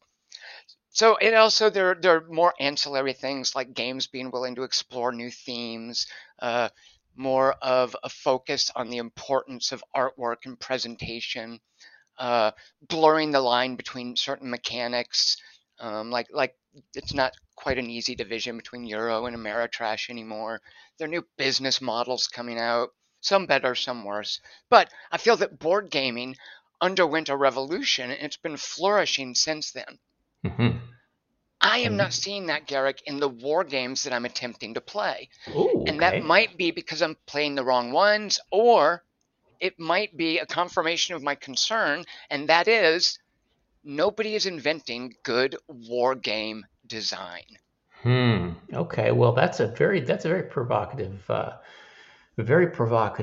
assertion, because I kind of disagree with you, but it may be that I have a different sort of a different threshold for what's good. Let's talk about a game. Can you mention any game specifically that you may have tried to get into, and you started running up against these issues? I wonder what triggered this for you. So, I do like the word triggered, for better or worse. Like I definitely felt like I was triggered trying to play a John Butterfield design, which I adore, Garrick. So the first thing I want you to know about this design is I really admire it deeply. Mm-hmm. The second thing I need you to know about this John Butterfield design is I feel it is a mess, and it can only be played by wargamers. Okay. Now, this is it's a kind of it's his D-Day at Omaha series. It began as Yes. a solitaire game, D-Day at Omaha. Mm-hmm. And I feel like I can make inferences about wargaming at large because of John Butterfield's role, because of who he is, and how prominent a designer he is. Okay. So playing this game, and it is a solitaire game, but I do feel that a lot of the conventions that I'm talking about are also present in other games. So playing this game, I kept running into issues. Now, how well do you know the D-Day series? I know it well enough. I used to play. I played it quite a bit when D-Day at Omaha Beach came out. I think you played specifically, or playing Peleliu, right? Correct. Peleliu Yeah. is the one that I really sank my teeth into. Yeah. Okay. So I don't know that one as well, but I'm fairly familiar with the D-Day at series. So why don't you go ahead? So just to give the folks sort of an overview, it began with Omaha, and this was Decision Games. Wait, Decision or Compass? It is Decision. It's Decision. Good, thank you. It began with Omaha. They released a follow-up at Tarawa. Then the Peleliu one came out. Since then, there's been an Iwo Jima one. I believe there's another one in the works. I don't know the specific island that's on. But this is a series that Butterfield has iterated on for several games. Yes. And I came into it at Peleliu on the third iteration. So I would have expected that it was fairly refined, that issues that arose in Omaha or Tarawa had hopefully been ironed out. And the things I ran into, I'll try to speak, Garrick, in general terms so that it's clear these can apply to more games than just Peleliu. Yeah. But the very first one, well, it's a war game, and coming to it as a war game means there are certain limitations that I'm willing to accept. Okay. For instance, you can't wear droopy sleeves. I'm okay with that. Okay. Also, certain peripherals are mandatory, and some of them are kind of expensive. Those that Oregon lamination counter cutter, just the aesthetics. I'm happy to pay $70 extra for one of those to make my war games look great. Yeah. Some people will argue directly with you that you do not want to clip your counters. Wait, why would someone say that? You know, there are some people that just don't clip. Oh! I thought you were going to say it like degrades them, or it makes the sound as they move along the board warmer or something. I don't know. But there are some people. Well, here's the gear, Garrick, where I don't resent getting the tweezers. I don't even resent buying the plexiglass to lay over the paper map. I'm fine with that. Here's the one that gets me, and I finally gave in. I was bound and determined. I was never, and I'm going to hit the desk, so apologies for the noise. I was never going to do this. But, Garrick, a few months ago, I bought tweezers. Oh, did you put little rubber ends on them? Oh, no, they came with it. They came with like a rubber grip, and they had little things, pads on the end. There was even a button you could press to shine the light. Yeah. I mean, it was just like $10 on Amazon, whatever. But I needed them because D-Day at Pelelu, and I assume Mhm. all the D-Day games, Mhm. and certainly most of the war games I've tried, Mhm. are still stacking chits. And Mhm. I need to see what is underneath that chit, damn it. Mhm. Mhm. And my big, fat, clumsy fingers getting in there mess things up. Like I'm at the point now where I'm playing a game that requires tweezers Mhm. because stacking is still a thing. Yeah. And that to me, Garrick, and I'm going to use this word, I don't use this lightly. Mhm. That to me, stacking is outrageous. I Mhm. do not, as someone who doesn't want important information covered, who Mhm. loves board games for the ability to see spread before you all the information you need, it's Mhm. outrageous to me that so many war gamers are willing to cover up the entirety of the relevant information about an important playing piece. Mhm. And Well, that I feel like needs to be designed out of wargaming. okay. Well, that's that's a good point in some ways. I also have some reservations about the amount of stacking that happens. There are games, are war games, which don't have any stacking. Yep. That is generally that's generally a function of the what's being represented. So the frontage of the unit versus the um, the scale of the map. Right. So it's a difficult thing to get around. Although on the other hand, there are some war games where you don't have any stacking. There, in fact, there were war games without stacking back in the 70s. I think all of the, if I recall correctly, all the modern war quads that SPI put out, I thought those don't think they had stacking. Also, things like Nevsky or the Coin series, things that use blocks rather than counters. Sure. Right. There are a lot of Napoleonic games where, now that you might not like this, but the information goes to a separate card. So you're moving something on the map, and you have to look to a card to see what's actually in that, what that kind of represents. But how about this? Go Okay, ahead. go ahead. Well, you're Oh, making me want to jump in, Garrick, because you're kind of making my point in a way, and that point is this problem has been solved. Like there are mm, ways around stacking, and furthermore, I don't mind having multiple chits in a hex. The way that you mhm. do that is you make the hex bigger so that they can all lay flat. Sure. Stacking to me means the hexes aren't big enough on the map, and it's an interface issue more than a Yeah. design issue, I Yeah. think. Well, the problem with that is going to be, I think, that if you were to really, and I've done this for some games, some smaller Yeah. games, I've just taken the map and just blown it up by about 400%. But you shouldn't have to do that, Garrick. That should be the developers, the publishers, the designers' job, I feel. The Um, problem with that, uh-huh. is going to be that I have a lot of table space, and that's something that would make even medium-sized games Sure. untenable for most people. Yes. That's a problem. The other thing is, what about games in which you don't want to know what's under those counters? Like, Oh, for I'm okay with example, that. By the way, that's a great that D-Day at Pelelu plays on that very, very. I mean, that's a fundamental part of D-Day at Pelelu. Is there are certain counters that are stacked because you're not supposed to know what's underneath. right? Um, I mean that can be a good interface thing, stacking Hmm. units, and it can be a Hmm. bad interface thing. Hmm. And I just feel it's a lazy convention that it's a convention that war gamers accept that I Hmm. feel they don't need to, that they shouldn't have to accept. I feel Yeah. that war games should move past this. I saw um, there's a company, I'm not familiar with them, called Worthington Games. Yes. They just published Battle of the Bulge 1944. Hmm. And the selling It's point one of the for it first is, games about that, I think. yeah, right. Yeah, the selling point is you don't have many games about that battle. So Right. if you're Right. curious about it, you could learn about it. Sure. Yeah. But it's also a low counter count game Yes. specifically. Hmm. And they have big old fat counters and big old Hmm. fat hexes. And it's exactly what I'm talking about, except once you start playing it, you Hmm. have to put down big old markers on top of the chits when they move, attack, or move and attack. Like Hmm. the whole mandate of this game seemed to be, let's make everything big and visible, but Hmm. then still they're dropping counters on top of important Yeah. information.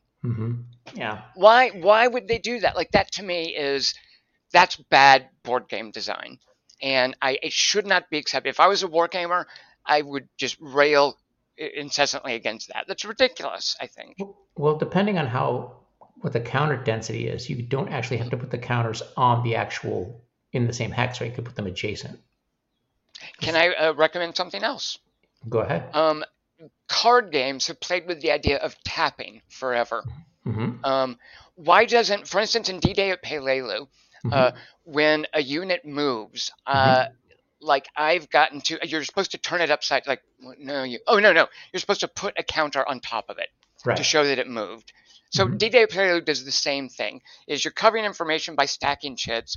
Furthermore, to show that the unit has moved, you have to cover the information on the chit. I mean, so why don't board games play with just turning a chit 90 degrees? Like, that's what I ended up doing, and it works fine. Well, people have been doing that for a long time. Actually, that's sort of a convention in war games that when somebody's moving, like I was just, as a matter of fact, I was just playing a game 2-3 days ago with a friend of mine here, and we were playing on the table, and he activated some formation, so he got to move the units of this formation, and as he moved them, he just rotated them 90 degrees, and we both understood exactly what he was doing. Now, perfect. That leaves you with the problem of that only means one thing, right?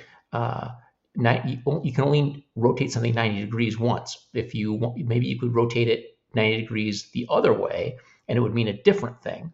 Yep. So now you've got two things you could do. I guess you could rotate it 180, and then that would mean a third thing. But see, Derek, why are we having this conversation and not John Butterfield and the folks at Decision Games? Like, I feel like this is an easily solvable problem, and why isn't this codified in board games instead of providing instead of the rules saying, hey, stick a marker over important information? I'm capable of modding games, but I just feel like this could be an important step in making war games more accessible, if anybody even cares about that. I think that people don't care as much about that as you're saying. For example, people like the counters that have, there's a disrupted counter. The part of the aesthetic of the game is having the markers add to what the game's representing. So explosions and air. Sometimes somebody's being attacked by air. There are no formal air units, but if somebody's being attacked by an airstrike, you want to put an airstrike counter on the hex, not because the rules could say, well, any hex that's being attacked by air, rotate the counter 90 degrees, but maybe you want to have the airstrike on there for aesthetics, which I would argue is part of the point of the war game, is the aesthetics of recreating the historical sort of feel. Which I agree with, by the way, and I think that's another thing that I wish there were more advances from war games in terms of that presentation, that visual flair. Because I agree, like I find this one of the I find this one of the least consequential things to talk about with a board game, but people constantly talk about table presence. And that almost always means, oh, it's got cool minis. But I wish that war games cared more about table presence, because I think there's a lot of opportunities that are missed there with what you're talking about. Now, and you do say that this is part of the aesthetic of war games, but I don't feel that aesthetic needs to require covering important information. And again, it's just my own weird little thing about what I love about board games is all the information being accessible and visible at a glance. So I just wish that aesthetic found some way to achieve that without covering the chit. Yeah, well, that's a reasonable. I mean, I think it's a reasonable complaint. There are, games have tried to get around this in some way.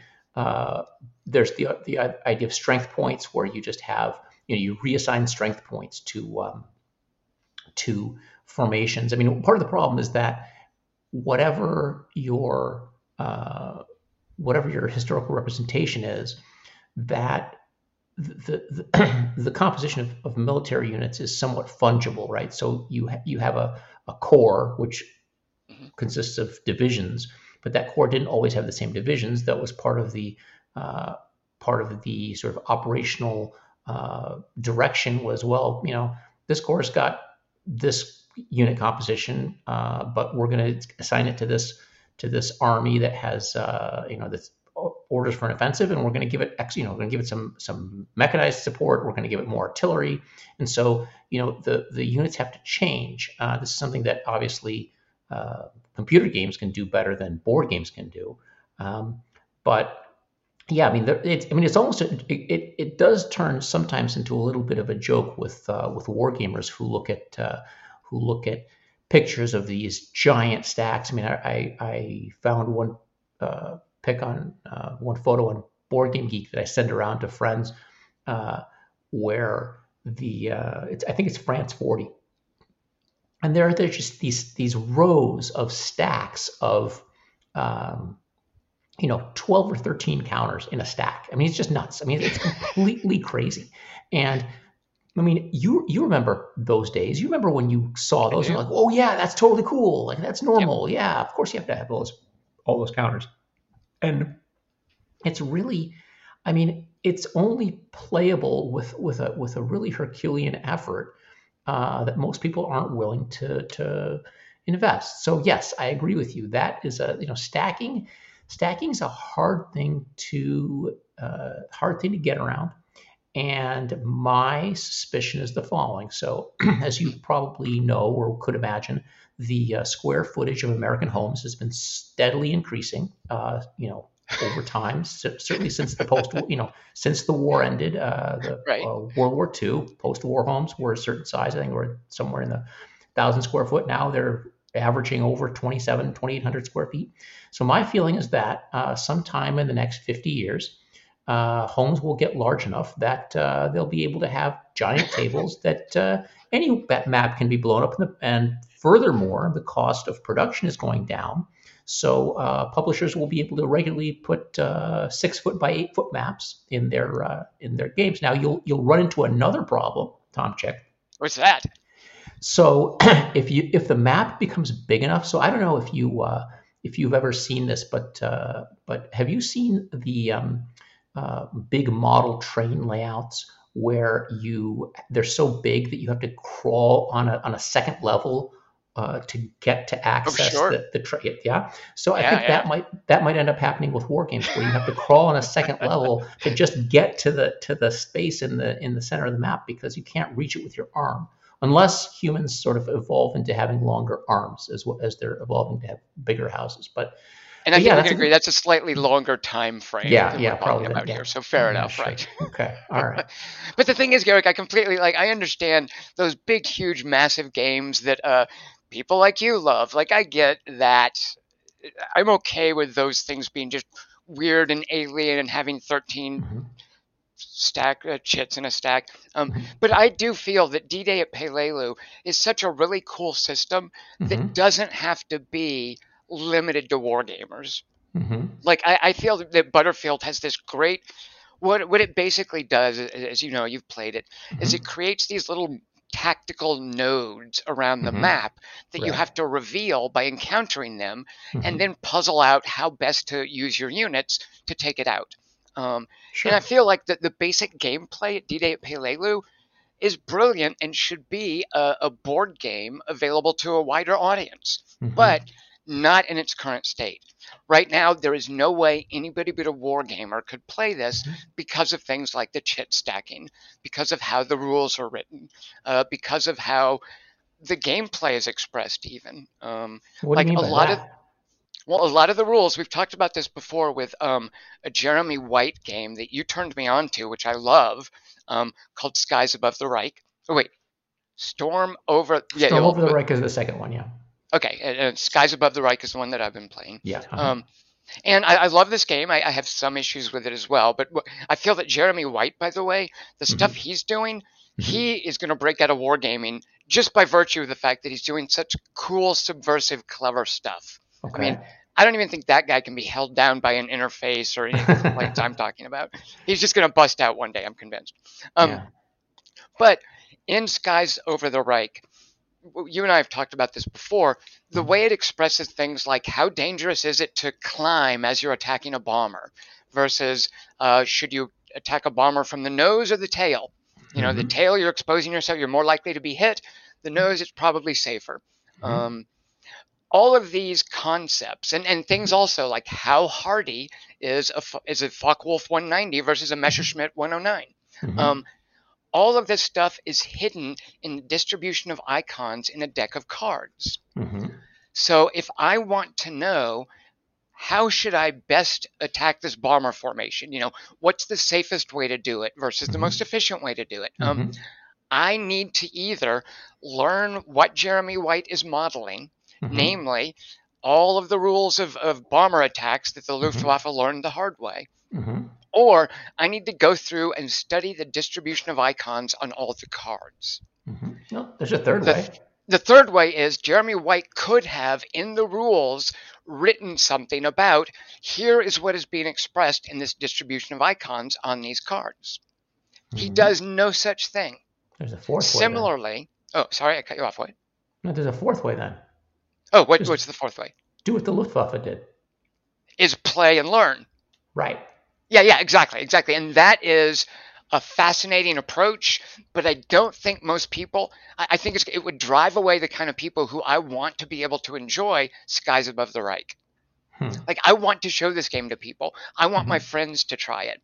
But none of them is going to have patience for, well, I have to play like a real Luftwaffe squadron leader, and I have to learn the hard way which direction to attack a bomber from and how likely I am to get this plane killed versus that. And just real quick, just to close to bring it full circle, D-Day at Peleliu does the exact same thing. Those face-down chits that you flip up to see what you need to attack that node, there's gameplay in the distribution of icons on those chits. There's gameplay about the efficacy of artillery versus flamethrowers versus small arms. There's gameplay about armor piercing. There's gameplay about what a flamethrower does. But you would never know that unless you learned by playing a million times, or if you flipped over the counters and studied the distribution of icons. Because the third way of teaching someone, having it be part of the rules or having it be something that the designer expresses, that didn't happen. So that's another thing that I feel that war games that keeps normal people from playing war games. Is it hides a lot of important information in distribution. Okay. Well, I know the answer to this question, but I'm going to just ask you so you can answer it. Have you ever played a game called Eldritch Horror? I have, yes. Okay. Now, in Eldritch Horror, before you played it the first time, did you go read all of the encounter cards to see what could happen to you? I hope this doesn't screw up your point because I want to hear it, but yes, I did. Okay. Now, that doesn't screw up my point because... Okay. Because I realize, Derek, that's not typical. I'm that's not what people are going to do, right? Exactly. They don't want to know, right? That's part of the story. So I think you would admit, as you just did, that you're kind of an outlier on that, right? You're not going to tolerate not knowing what could happen because you are primarily concerned with the system and how to beat the system. Whereas some people, and especially in a game like that, might be like, oh, I just want the game to tell me a story. Absolutely true. Yep. So I will definitely cop to that. Yeah. So I would say that the game might be telling you a story that you just don't want to hear. Well, I see what you're saying. Well, so you're saying that if I want to play Skies Above the Reich, I need to do it from a position of ignorance, learning as the Luftwaffe did? Well, you don't need to. I mean, you can certainly, but that's certainly one way to play the game. And I think that there are people. So this is another thing. Although I think it's changing a little bit. But the feeling of I don't know what sort of game. I don't want to call it game exhaustion, but there's this idea that people bring a game to the table. Like, you have a group of people. And you bring a game to the table and you put it down and everybody kind of wants to be able to play it and then move on to another game, often in the same evening. Right. And you just kind of play it and go. And there's no sort of tolerance for, I'm going to play this and then I'm going to play it again and see how it goes. And then I'm going to play it again from a different sort of strategy and see how it goes. And that, I think, is something that that wargaming is a little, because of the amount of effort and time you have to put into, for example, learning the rules. You don't necessarily just drop it. And plus the playing time, right? So I'll go back to playing. I was playing a friend of mine earlier this week. We're playing a game called Enemy Action Kharkov, which is the sequel to Enemy Action, or sequel. The next game of the Enemy Action series. Enemy Action Ardennes came out, gosh, it's like 5 years ago at least. And there's John Butterfield as well, right? Another John Butterfield. John Butterfield is the king of solo games. He designed a great game called RAF, which I think you would go. Well, I don't know if you'd go crazy. That's an interesting one. There's not a lot of stacking in that game. That game you might actually. Gosh, maybe I should get you a copy of RAF. So here's the thing. We played it. And we played. The game actually has stacking, but there's a lot of there's a lot of sort of room on the map, and the chits are really big. And there are many times where you don't stack because you don't need to, because you're trying to, especially for the Germans, you're trying to cover a lot of area. You don't really have the luxury of putting 2 units in the same hex. You need to spread them out to keep the Russians from breaking through. But we played it, and it was fascinating. I think it's a really good game. So what did we do? We both immediately went home, or Ken went home because he played here. But I mean, what do we do? My friend went home, and I stayed here. But we both kept looking at the game, and I set it up again, and I went through, okay, well, he attacked this way, and was that a viable thing for him to do? And then we were both talking about, hey, when's the next time you're free? We need to do this again. And there's this concept that we need to keep playing this game. I mean, there was another game, it was a 2-player game called Roads to Leningrad, that I think we've played each other at least 3 times, consecutively. So, we played it and like, well, what if we did this? And what if we did this? And there's a greater sort of willingness on the part of people in the wargaming hobby to do this rather than just drop it on the table, play it, say, okay, that was great. Okay, what's the next thing? Oh, we've still got the whole evening to play. Let's do this. It takes 45 minutes. Yeah, set it up. Boom, boom, boom. So that's something that I think would benefit games like Skies Above the Reich, because hey, you jump in, you do the tactics wrong. It's a solitaire game, right? So part of it's figuring out how to get better at it. Wait, so when you say that's something that you think would benefit it, what do you mean that's something? What's the that? I mean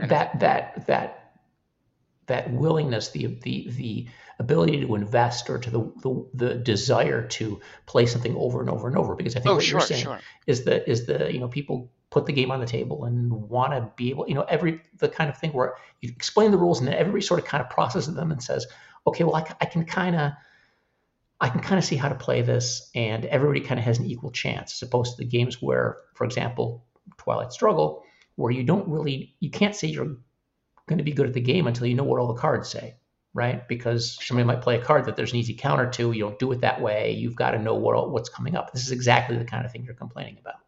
Well, but I will say, though, I feel that there's a difference between like what you're talking about, like with Eldritch Horror, and to a certain extent, maybe even Twilight Struggle. You could argue that's part of the narrative of those games, and you don't want to know in advance like about the narrative. And I can understand that. Some people might even think, oh, that's a spoiler. But what I'm talking about are more strictly gameplay mechanics that inform the decisions that I have to make. When I play Eldritch Horror, I'm okay with flipping over a card and it's a Shoggoth and I died, whatever. But when I play Skies Above the Reich and I'm attacking obliquely and I flip over a card and my airplane blows up, like I kind of want to know, did I just draw an outlier? Like, was that just an unlucky result? Or is that somehow more likely to happen if I attack from an oblique angle? Is that a function of this particular deck of cards and the way the icons are in it? And it's like it's similar to my complaint with Pelelu, is the hidden information that's a function of the distribution of icons on the chits. I'm okay with it being hidden, but I just want to know more about what's being represented. One of the things I learned about those face down chits is they're called depth markers, and I have no idea why they're called that. And I've even asked about that. And on BGG, some people have offered some, and I think maybe even there's a quote from Butterfield about why it's called that, but that doesn't really mean anything to me. And what I discovered about those markers is mostly, I'd have to check my notes, but they are usually a function of flanking or shelling. Like it has to do with how the unit is positioned in the terrain. And it doesn't have anything to do with, oh, do you have a radio, or do you have a Browning assault rifle, or can you match demolition charges? Like it's almost always a function of, do you have artillery support, and can you flank them? But you would never know that playing the game unless you looked at the distribution of chits. And I feel like that's a simple thing you could say in the rules. Is that depth markers? You're looking for better designer's notes. Well, that's all of this is of a piece, and that's exactly like wargame writing. I don't think really allows for that kind of stuff. Like wargame writing, wargame rules are written for wargamers who, like me, are more than happy to flip up those chits, look at the distribution maybe. Maybe they played a few times and had an issue with it, and they thought, oh, well, let me investigate the inner workings of this. You know, a wargamer has that kind of inquisition more commonly, I think, than a casual board gamer, that kind of inquisitiveness. But what if in the rules, what depth markers do was conveyed more clearly to maybe more casual gamers? Like I feel that, yeah, how the rules are written, even something like what you call this marker. I just feel like these are issues that I know wargamers will accept, and I wish that they wouldn't, because I feel like they're keeping the genre to themselves. It's the same thing that happened with like flight simulations and real-time strategy games. Like those genres kind of died out because they didn't become welcoming to new players. They adhered to the conventions that their fans preferred. And I'm just concerned that this is happening in wargaming, which for the most part, that's fine. If wargaming wants to become a dinosaur, it can knock itself out. But what I don't want to happen is for it to drag these brilliant Butterfield designs, these amazing Jeremy White innovations. Some of the, like, there are games in wargaming that mean a lot to me and that I want other people to be able to appreciate. And I just feel like the way the industry is currently going, it doesn't share my concern. Well, I mean, I think that you probably I think that there are probably designers who very much want to be more welcoming. I think there are very few designers that are like, gosh, you know, the fewer people that play this game, right. right. So, well, there is something to be said though for, and I'm sure you know this. I applaud to designers who just don't care, who just are delivering something they want to play. They know an audience wants to play. Right. I'm not trying to throw any mandates down for everyone. Right. But yeah, there are definitely designers who are doing better than others. Sure. Yeah. Well, I think those are all. I mean, there are tons of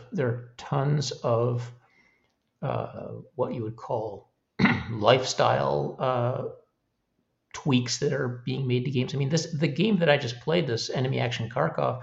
I mean, it's interesting because I didn't even think about this in the way that you're thinking about it, even though I did immediately instinctively do it with in the way that you're talking about.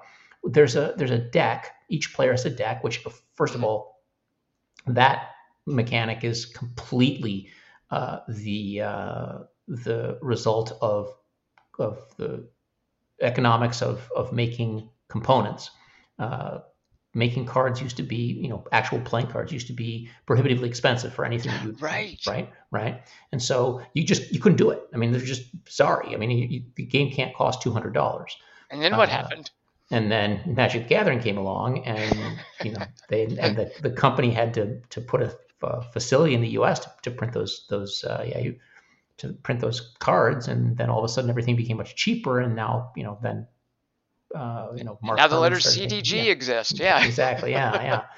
So, but the thing is, so I'm playing this game this week with a set of cards used for activations, which I think is great, and I was looking at the cards my opponent had on the first turn to activate these formations because he has, I think, something like 17 cards, but only I think 12 of them are going to be available to him on the first turn. So what was the first thing I did? I went and counted all of the cards for the different formations to identify which are the ones that are most likely, which ones have multiple activations, which ones are, if I see this formation get activated once, it's not going to get activated again because there's no card in that deck for that formation. So as soon as he plays it, I'm like, oh, that thing's not moving again. Whereas I looked at the ones that, he had these spearhead formations, and those things have like 2 and 3 cards in the deck. And so if they move, they could move again. And so then you start card counting, right? And you're like, okay, well, he's got 12 cards. He's already used these many. And what's the odds of all this kind of stuff, which, I got to say it seems like a normal thing to do, right? I mean, heck, poker players do it, right? Right. Garrick, Magic the Gathering players do it. Right. Exactly. So that I feel like the idea that that's not something that, I guess you could put that in the rule book, but it's easier, frankly, than to try to look at a chart to just take them out and flop them down in front of you and be like, oh, Mobile Group Popov's got 4 cards. Third Tank Army has 3 cards. 40th Guards has 1. Easy, just in front of you, boom, and then you put it back. So I think that you might not. I'm going to say that you might not be giving people as much credit as they deserve. And I would be very happy if that were the case, Garrick, because I'm strictly a dilettante. I have not played nearly as many war games as I would have liked to. But the ones that I am playing, I just like so much, and I wish that I wish they were just normal board games because I feel that they're good enough to be.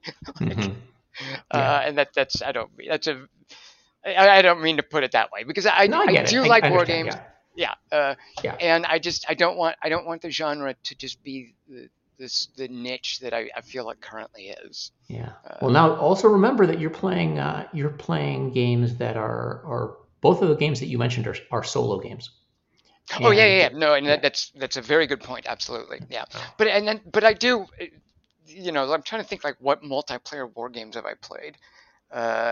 It's been forever, Garrick. You know what the issue is I don't know anyone who plays war games, like who lives locally to me. Right.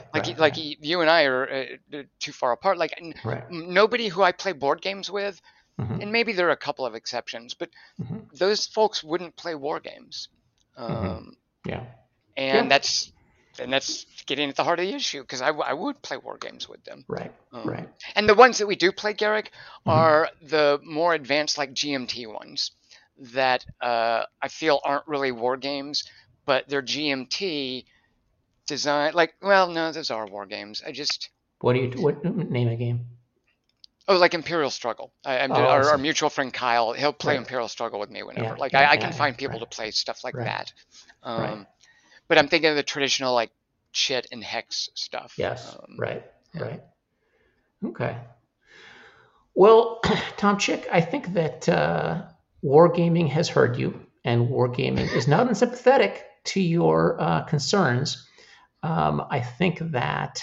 To be honest with you, I feel like there's an element of, what's that? The Moore's law, where the processors double and So I feel like wargaming has the same kind of, wargaming, but board gaming at least has the same kind of progression because I look at stuff from 20.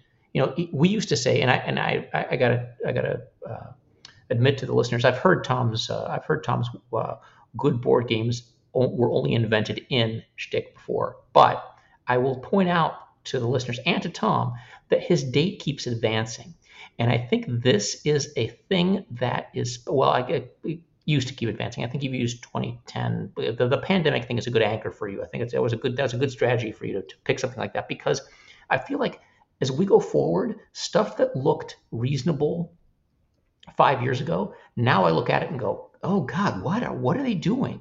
How are these counters so thin? How are they so small? Right? And GMT's even doing that with their war games. The component quality is noticeably better. As after a certain breakpoint, they started getting thicker counters. I think the Compass game that I was playing, the enemy action, I even pulled out enemy action Ardennes because my friend and I were kind of comparing them. The counters in enemy action Ardennes are thinner. They're just chintzier. They're smaller, and the map's smaller. And the enemy action Kharkov map is bigger. The chits are really big and thick. The numbers are really big. It's really nice. And I feel like, 5 years ago, I looked at enemy action Ardennes and I thought, this is a perfectly cromulent game. And now I pull it out and go, oh gosh, this looks cheesy. This is cheap. This is, they've got to do reprint. And so I feel like a lot of these lifestyle modifications to games are just, they're coming. They're on the way. They might go more slowly in wargaming, but they still. I'll next time I see you, I'll show you the difference between enemy action and Ardennes, between Kharkov and Ardennes. Very different productions, and I think people are. There's even I think Worthington and some other Mark Walker of. Now I think it's Mark Walker Production. He used to be Lock and Load, but now he's Mark Walker Productions Tiny Battle. He always says things like, we've got 1-inch chits, that for old eyes and things like that. So I think people are catching on. People do want, but I'm glad that you have brought this up, because it is a concern sometimes. There will always be those games where people are going to stack and just, it's fine, and that's part of the aesthetic. But yeah, I'm looking forward to whatever lifestyle improvements wargame designers and companies, by the way, companies are a big part of the solution to make bigger maps and things. And the housing industry for building bigger houses, bigger tables. Exactly, for our bigger maps. Yeah, exactly. Yeah. Well, Tom Chick, thank you very much for bringing this warning to wargaming, and wargaming will be ever vigilant.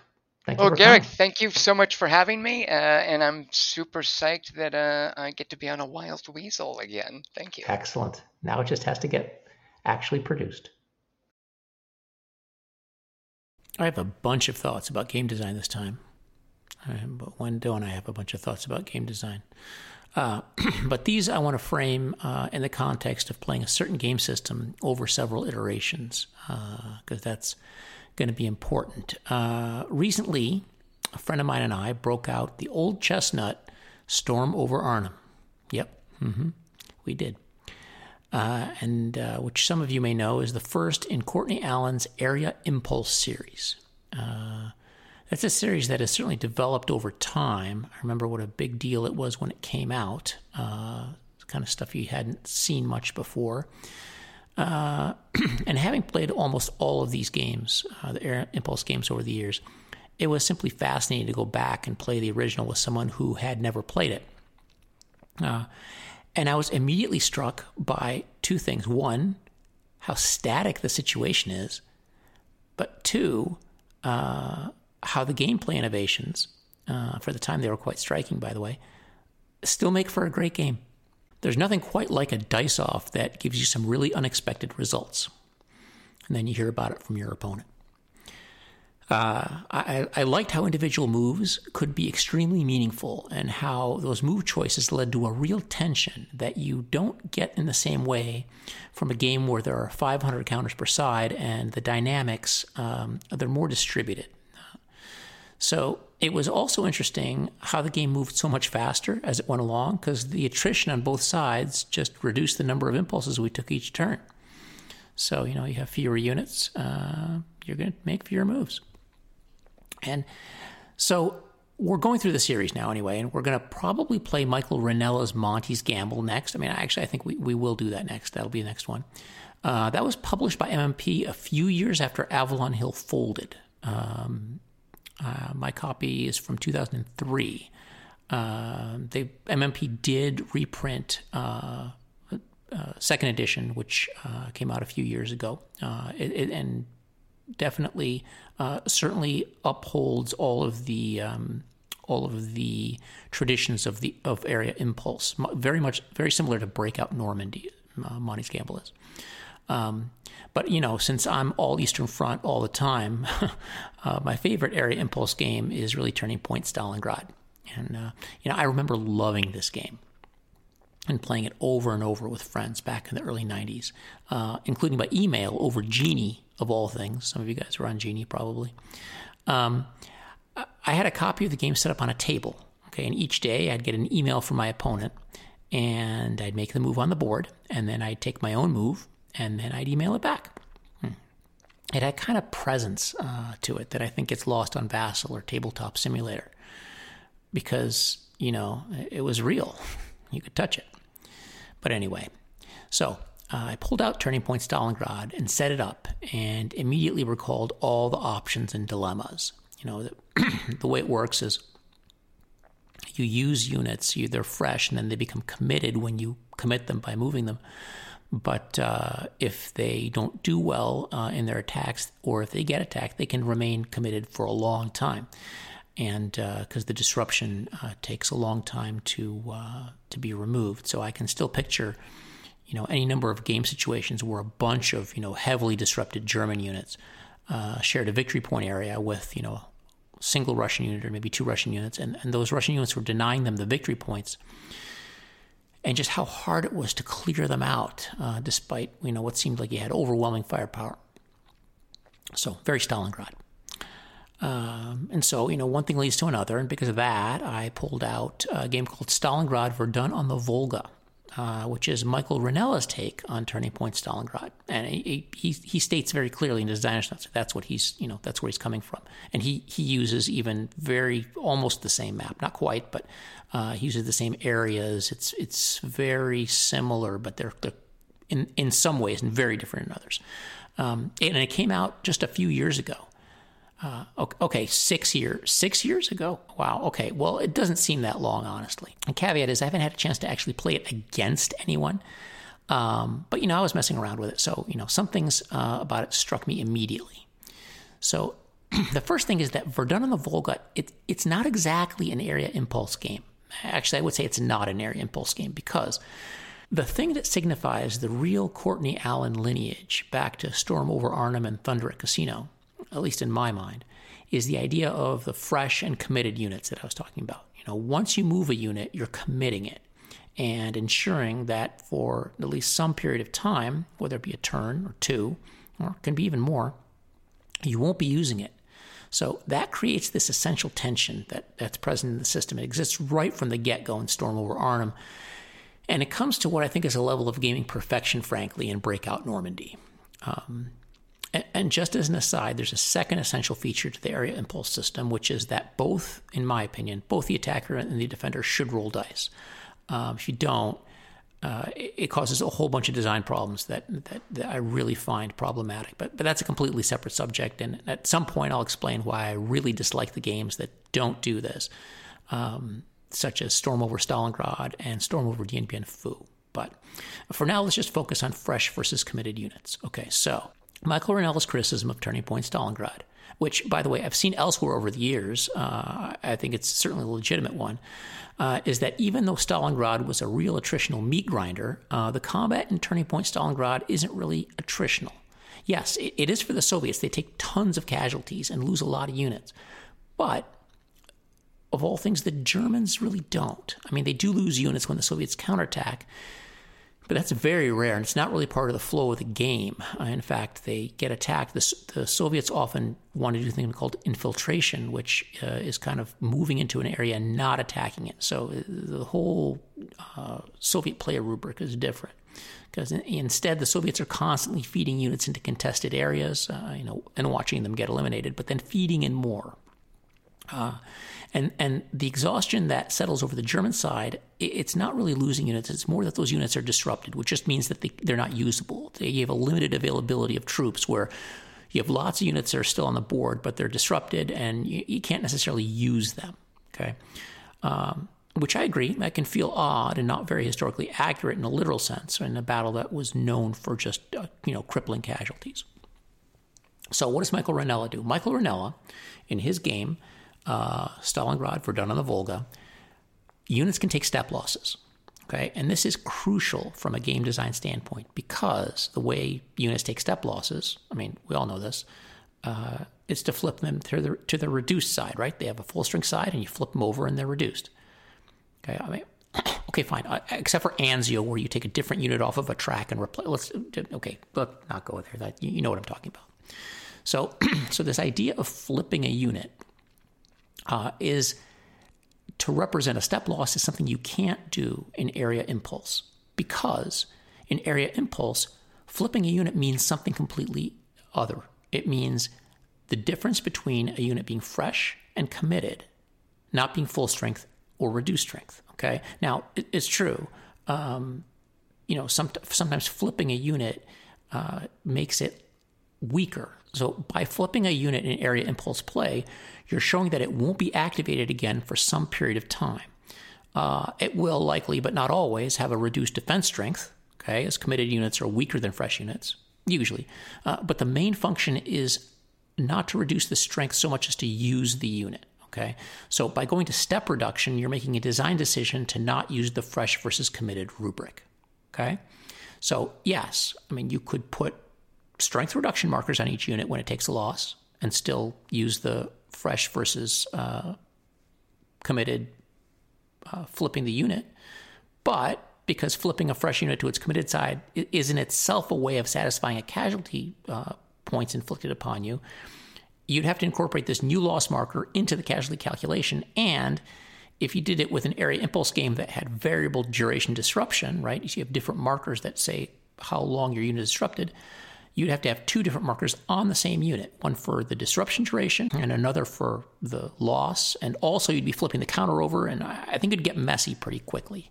So for good reason, Michael Ranella pretty much disposes of the idea of fresh and committed units in favor of step losses, okay? And this is fine because he also changes the game scale to regiment from battalion, which is a huge change, by the way. Drastically reduces the number of counters in the game, which of course means you have to change the pacing because the number of opportunities to do something needs to be proportional to the number of discrete actions you can take. So with so many fewer units, this will be fewer actions than as in Turning Point Stalingrad. That just makes sense. Also, you need to decide how to account for the fact that you're not necessarily limiting units to one activation per turn, and that's, you've eliminated area impulse, but you need to put some other gate on unit usability. And Ranella does all this, okay? So units can move multiple times per turn. In fact, they can move over and over because your limitation is no longer commitment, but it's a combination of the limited number of impulses each turn and the fact that in every combat, the attacker is guaranteed to take a step loss with his lead unit, okay? So if you're attacking, you're taking a step loss. And in my opinion, this works, okay? You can launch divisional-sized attacks over and over, but as you do, you have to keep changing your lead unit because if you attack twice with the same unit, units have two steps, it's going to be eliminated.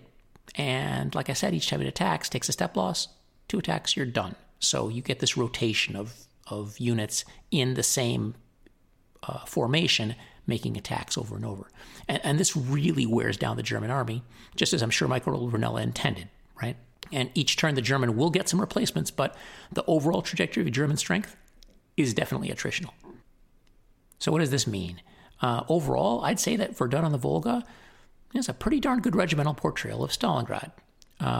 Like most games Michael Ranella designs, it doesn't take that long to play, and it moves briskly, and there aren't that many counters, and I do like it.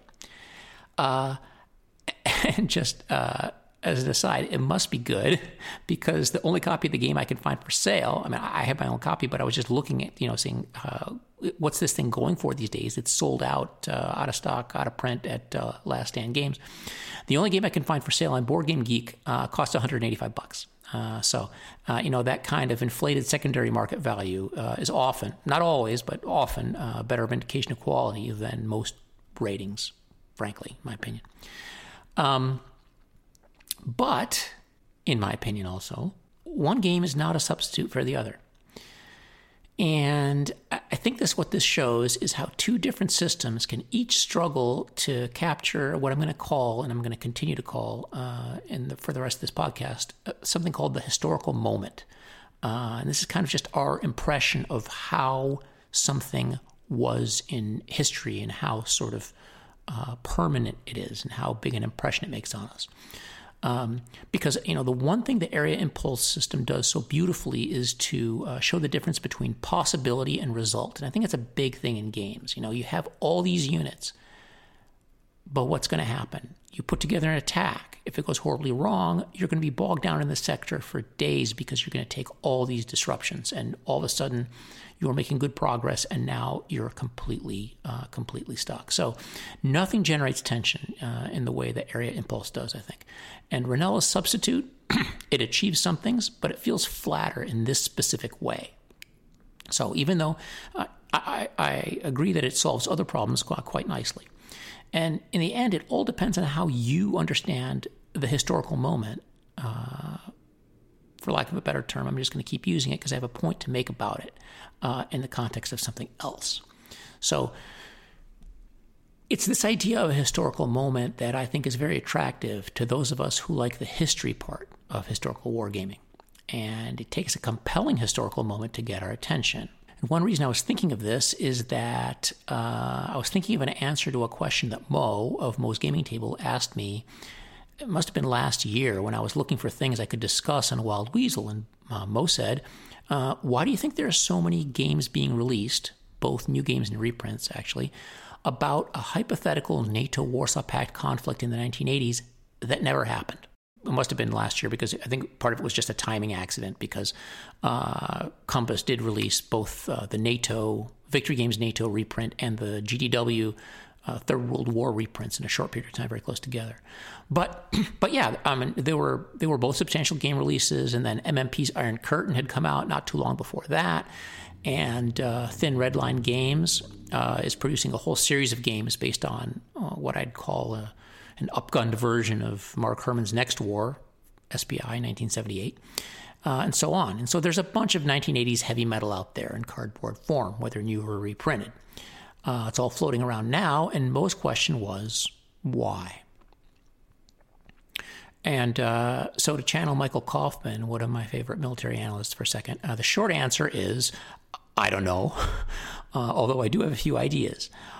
Or really one idea, I guess, which is that these games, they reflect a closed historical situation. Okay, closed is important because that for a certain generation of gamers, and this generation is probably overrepresented in the historical part of the gaming hobby, this historical moment is a touchstone for a certain part of life. And I think this idea of a memorable historical moment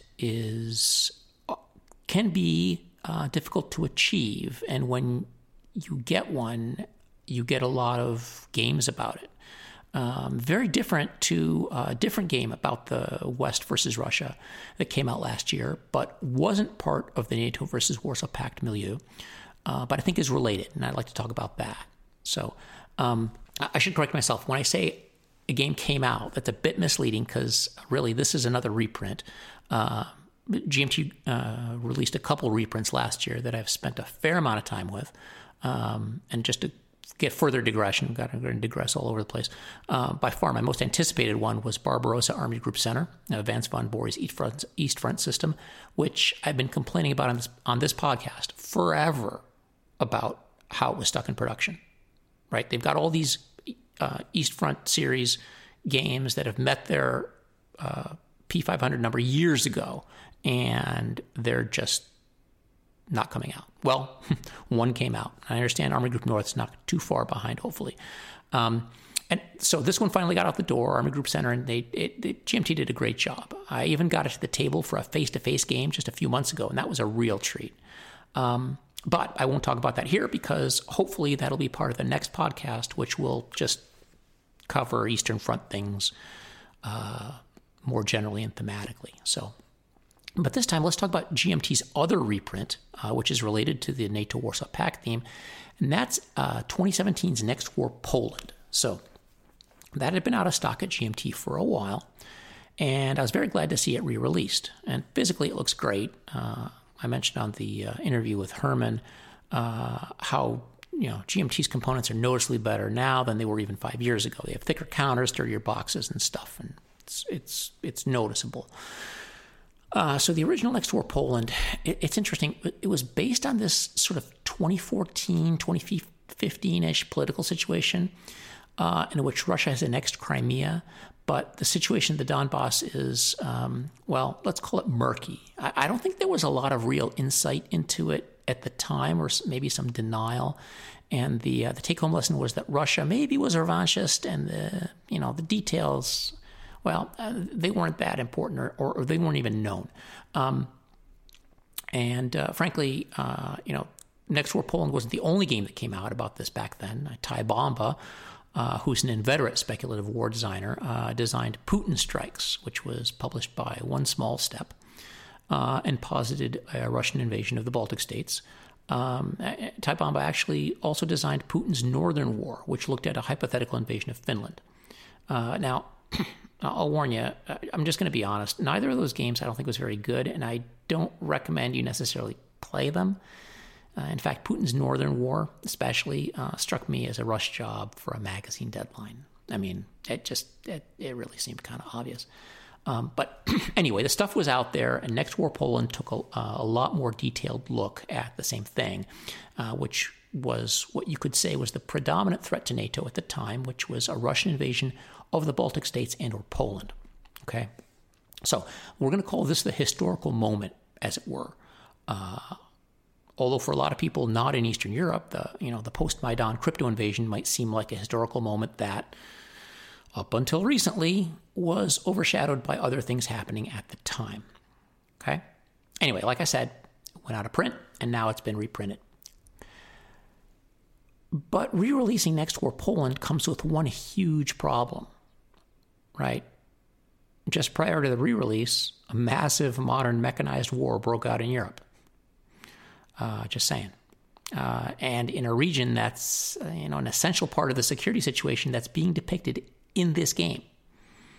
And it's this ongoing situation that has not been resolved. So I don't see how you can really go back to it without addressing the variables. And when I say that, I specifically don't mean redoing the combat systems or incorporating drones or Bayraktars or freeing the leopards or whatever lessons you want to draw from the Ukraine war, because I don't think you can necessarily draw those lessons now. It's too early. Nobody knows anything. Or should I say, the things people think they know, this is Michael Kaufman again, paraphrasing him, the things people think they know are probably wrong. And I wouldn't suggest that Mitch Land go out and start crunching Ukraine war data to somehow update the values for Russian armor units, right? And to Mitch's great credit, he essentially says as much in the designer's notes to the second edition, right? Basically says it's too early to really draw any conclusions. We're not going to, the war is always changing. And, I don't have any inside info on this, but I'll bet that the game was well into the production cycle when the war started, and there probably wasn't a lot of time to address these things apart from sticking a paragraph in the back of the rules and the designer's notes that basically said, yep, we know there's a war in Ukraine. And that's fine. I don't blame anyone in gaming for how the actual world turns out. Sometimes things just happen. But for some reason, the historical moment the game represents seems way more inauthentic than the 1980s NATO Warsaw Pact one. Because unlike NATO versus Warsaw Pact in the 1980s, it's not a closed historical moment. This one is very much open. And what seemed like a stable situation, or might have seemed like a stable situation in the mid-2010s, became spectacularly unstable. Frankly, that moment almost seems like a footnote now, rather than the culmination that a NATO Warsaw Pact war would have been. In the latter case, the Cold War ended, and all the fears we had about a nuclear war between the U.S. and the USSR faded to a kind of, Matthew Broderick, Patrick Swayze, hazy memory. with the most memorable thing being those instantly recognizable 1980s haircuts. History moved on. And so it's a safe memory, like, I don't know, Princess Bride or The Last Starfighter, which we also, as gamers, can use as an imaginative bridge to the time we were in high school or college or in the military or in some job, just something that we were doing at the time. At a time we didn't have smartphones, and the only time regularly that people saw, non-military people saw NATO tanks was on the TV news in the evening, which is when you watched it. So for certain people like me, it's kind of like your old D&D campaign. I mean, I pull out those old D&D modules all the time. Another aside, remember the Against the Giants series, like the Hill Giant Chief and the Frost Giant Jarl, and man, I love those things. Then you went underground, the next modules to fight the Drow. Was it Drow or Drow? Okay, that's a digression. I'll move on. Okay, so you could make the argument that the events in Ukraine are part of the ongoing collapse of the Soviet Union, so that this closed period that I'm talking about in 1989, that year wasn't really the culmination we think it was. But I don't think I'm not going to get into that argument. I don't agree. I think the situation, so much has changed and so much time has passed that I think you can put a chapter mark at the end of the 1980s in that respect. I mean, otherwise, everything is connected. You think the time of troubles has nothing to do with the Battle of the Boyne? I mean, they're almost 300 years apart, but very much connected. So let's not nitpick. So where are we on Next War Poland? So I found it interesting that Mitch included the Polish 18th Mechanized Division in this updated order of battle, which I know was announced in late 2018, but I don't think really got established until, I don't think like 2020 or so. So what this means is that Next War Poland is really putting an underline in a period under a situation that was about to undergo a radical transformation, and it seems very artificial, given what's happened since. I'm not sure I have much interest from a historical perspective on what the world looked like in 2020 in Eastern Europe, because how it looks now still hasn't been finalized, and that was an unstable situation. To me, it kind of feels like if you designed a game, like a speculative war game in 1936 about what Europe was going to be like in 1937, but then released it in 1939, right? In 2017, okay, that particular window might have seemed like a reasonable place to stop in model history. But who would have known history would decide to accelerate so quickly? And by the way, there is an example of a war game that was made about a conflict that was very much ongoing, and that was when SBI published Jim Dunnigan's and John Prados's Year of the Rat about the 1972 Communist offensive in Vietnam. And I think that game actually came out in 1972. And it wasn't very good, to be honest, which I don't want to extrapolate to Next War Poland, because from purely a gaming standpoint, there are a lot of things I really like about it, and some things I really don't. And part of that has to do with the second edition, but I'm going to save that for another time.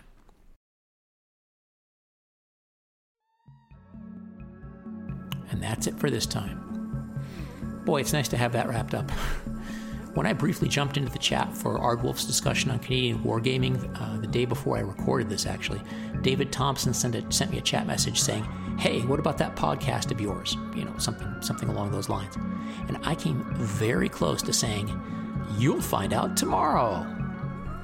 But that would have sounded like any number of Wild Weasel's coming soon comments that I have made over the past few months, or probably a year, or more than a year. So in the end, I kept my mouth shut. Until today. Next time, we'll move a bit more firmly into the new format. Between now and then, I need to get Mark Herman the order of battle information he asked me for a long, long time ago. I'm sorry, Mark. Until then, thanks for listening. And we'll see you next time for more wargaming people and views, but maybe not so much news. This has been Wild Weasel, number 19.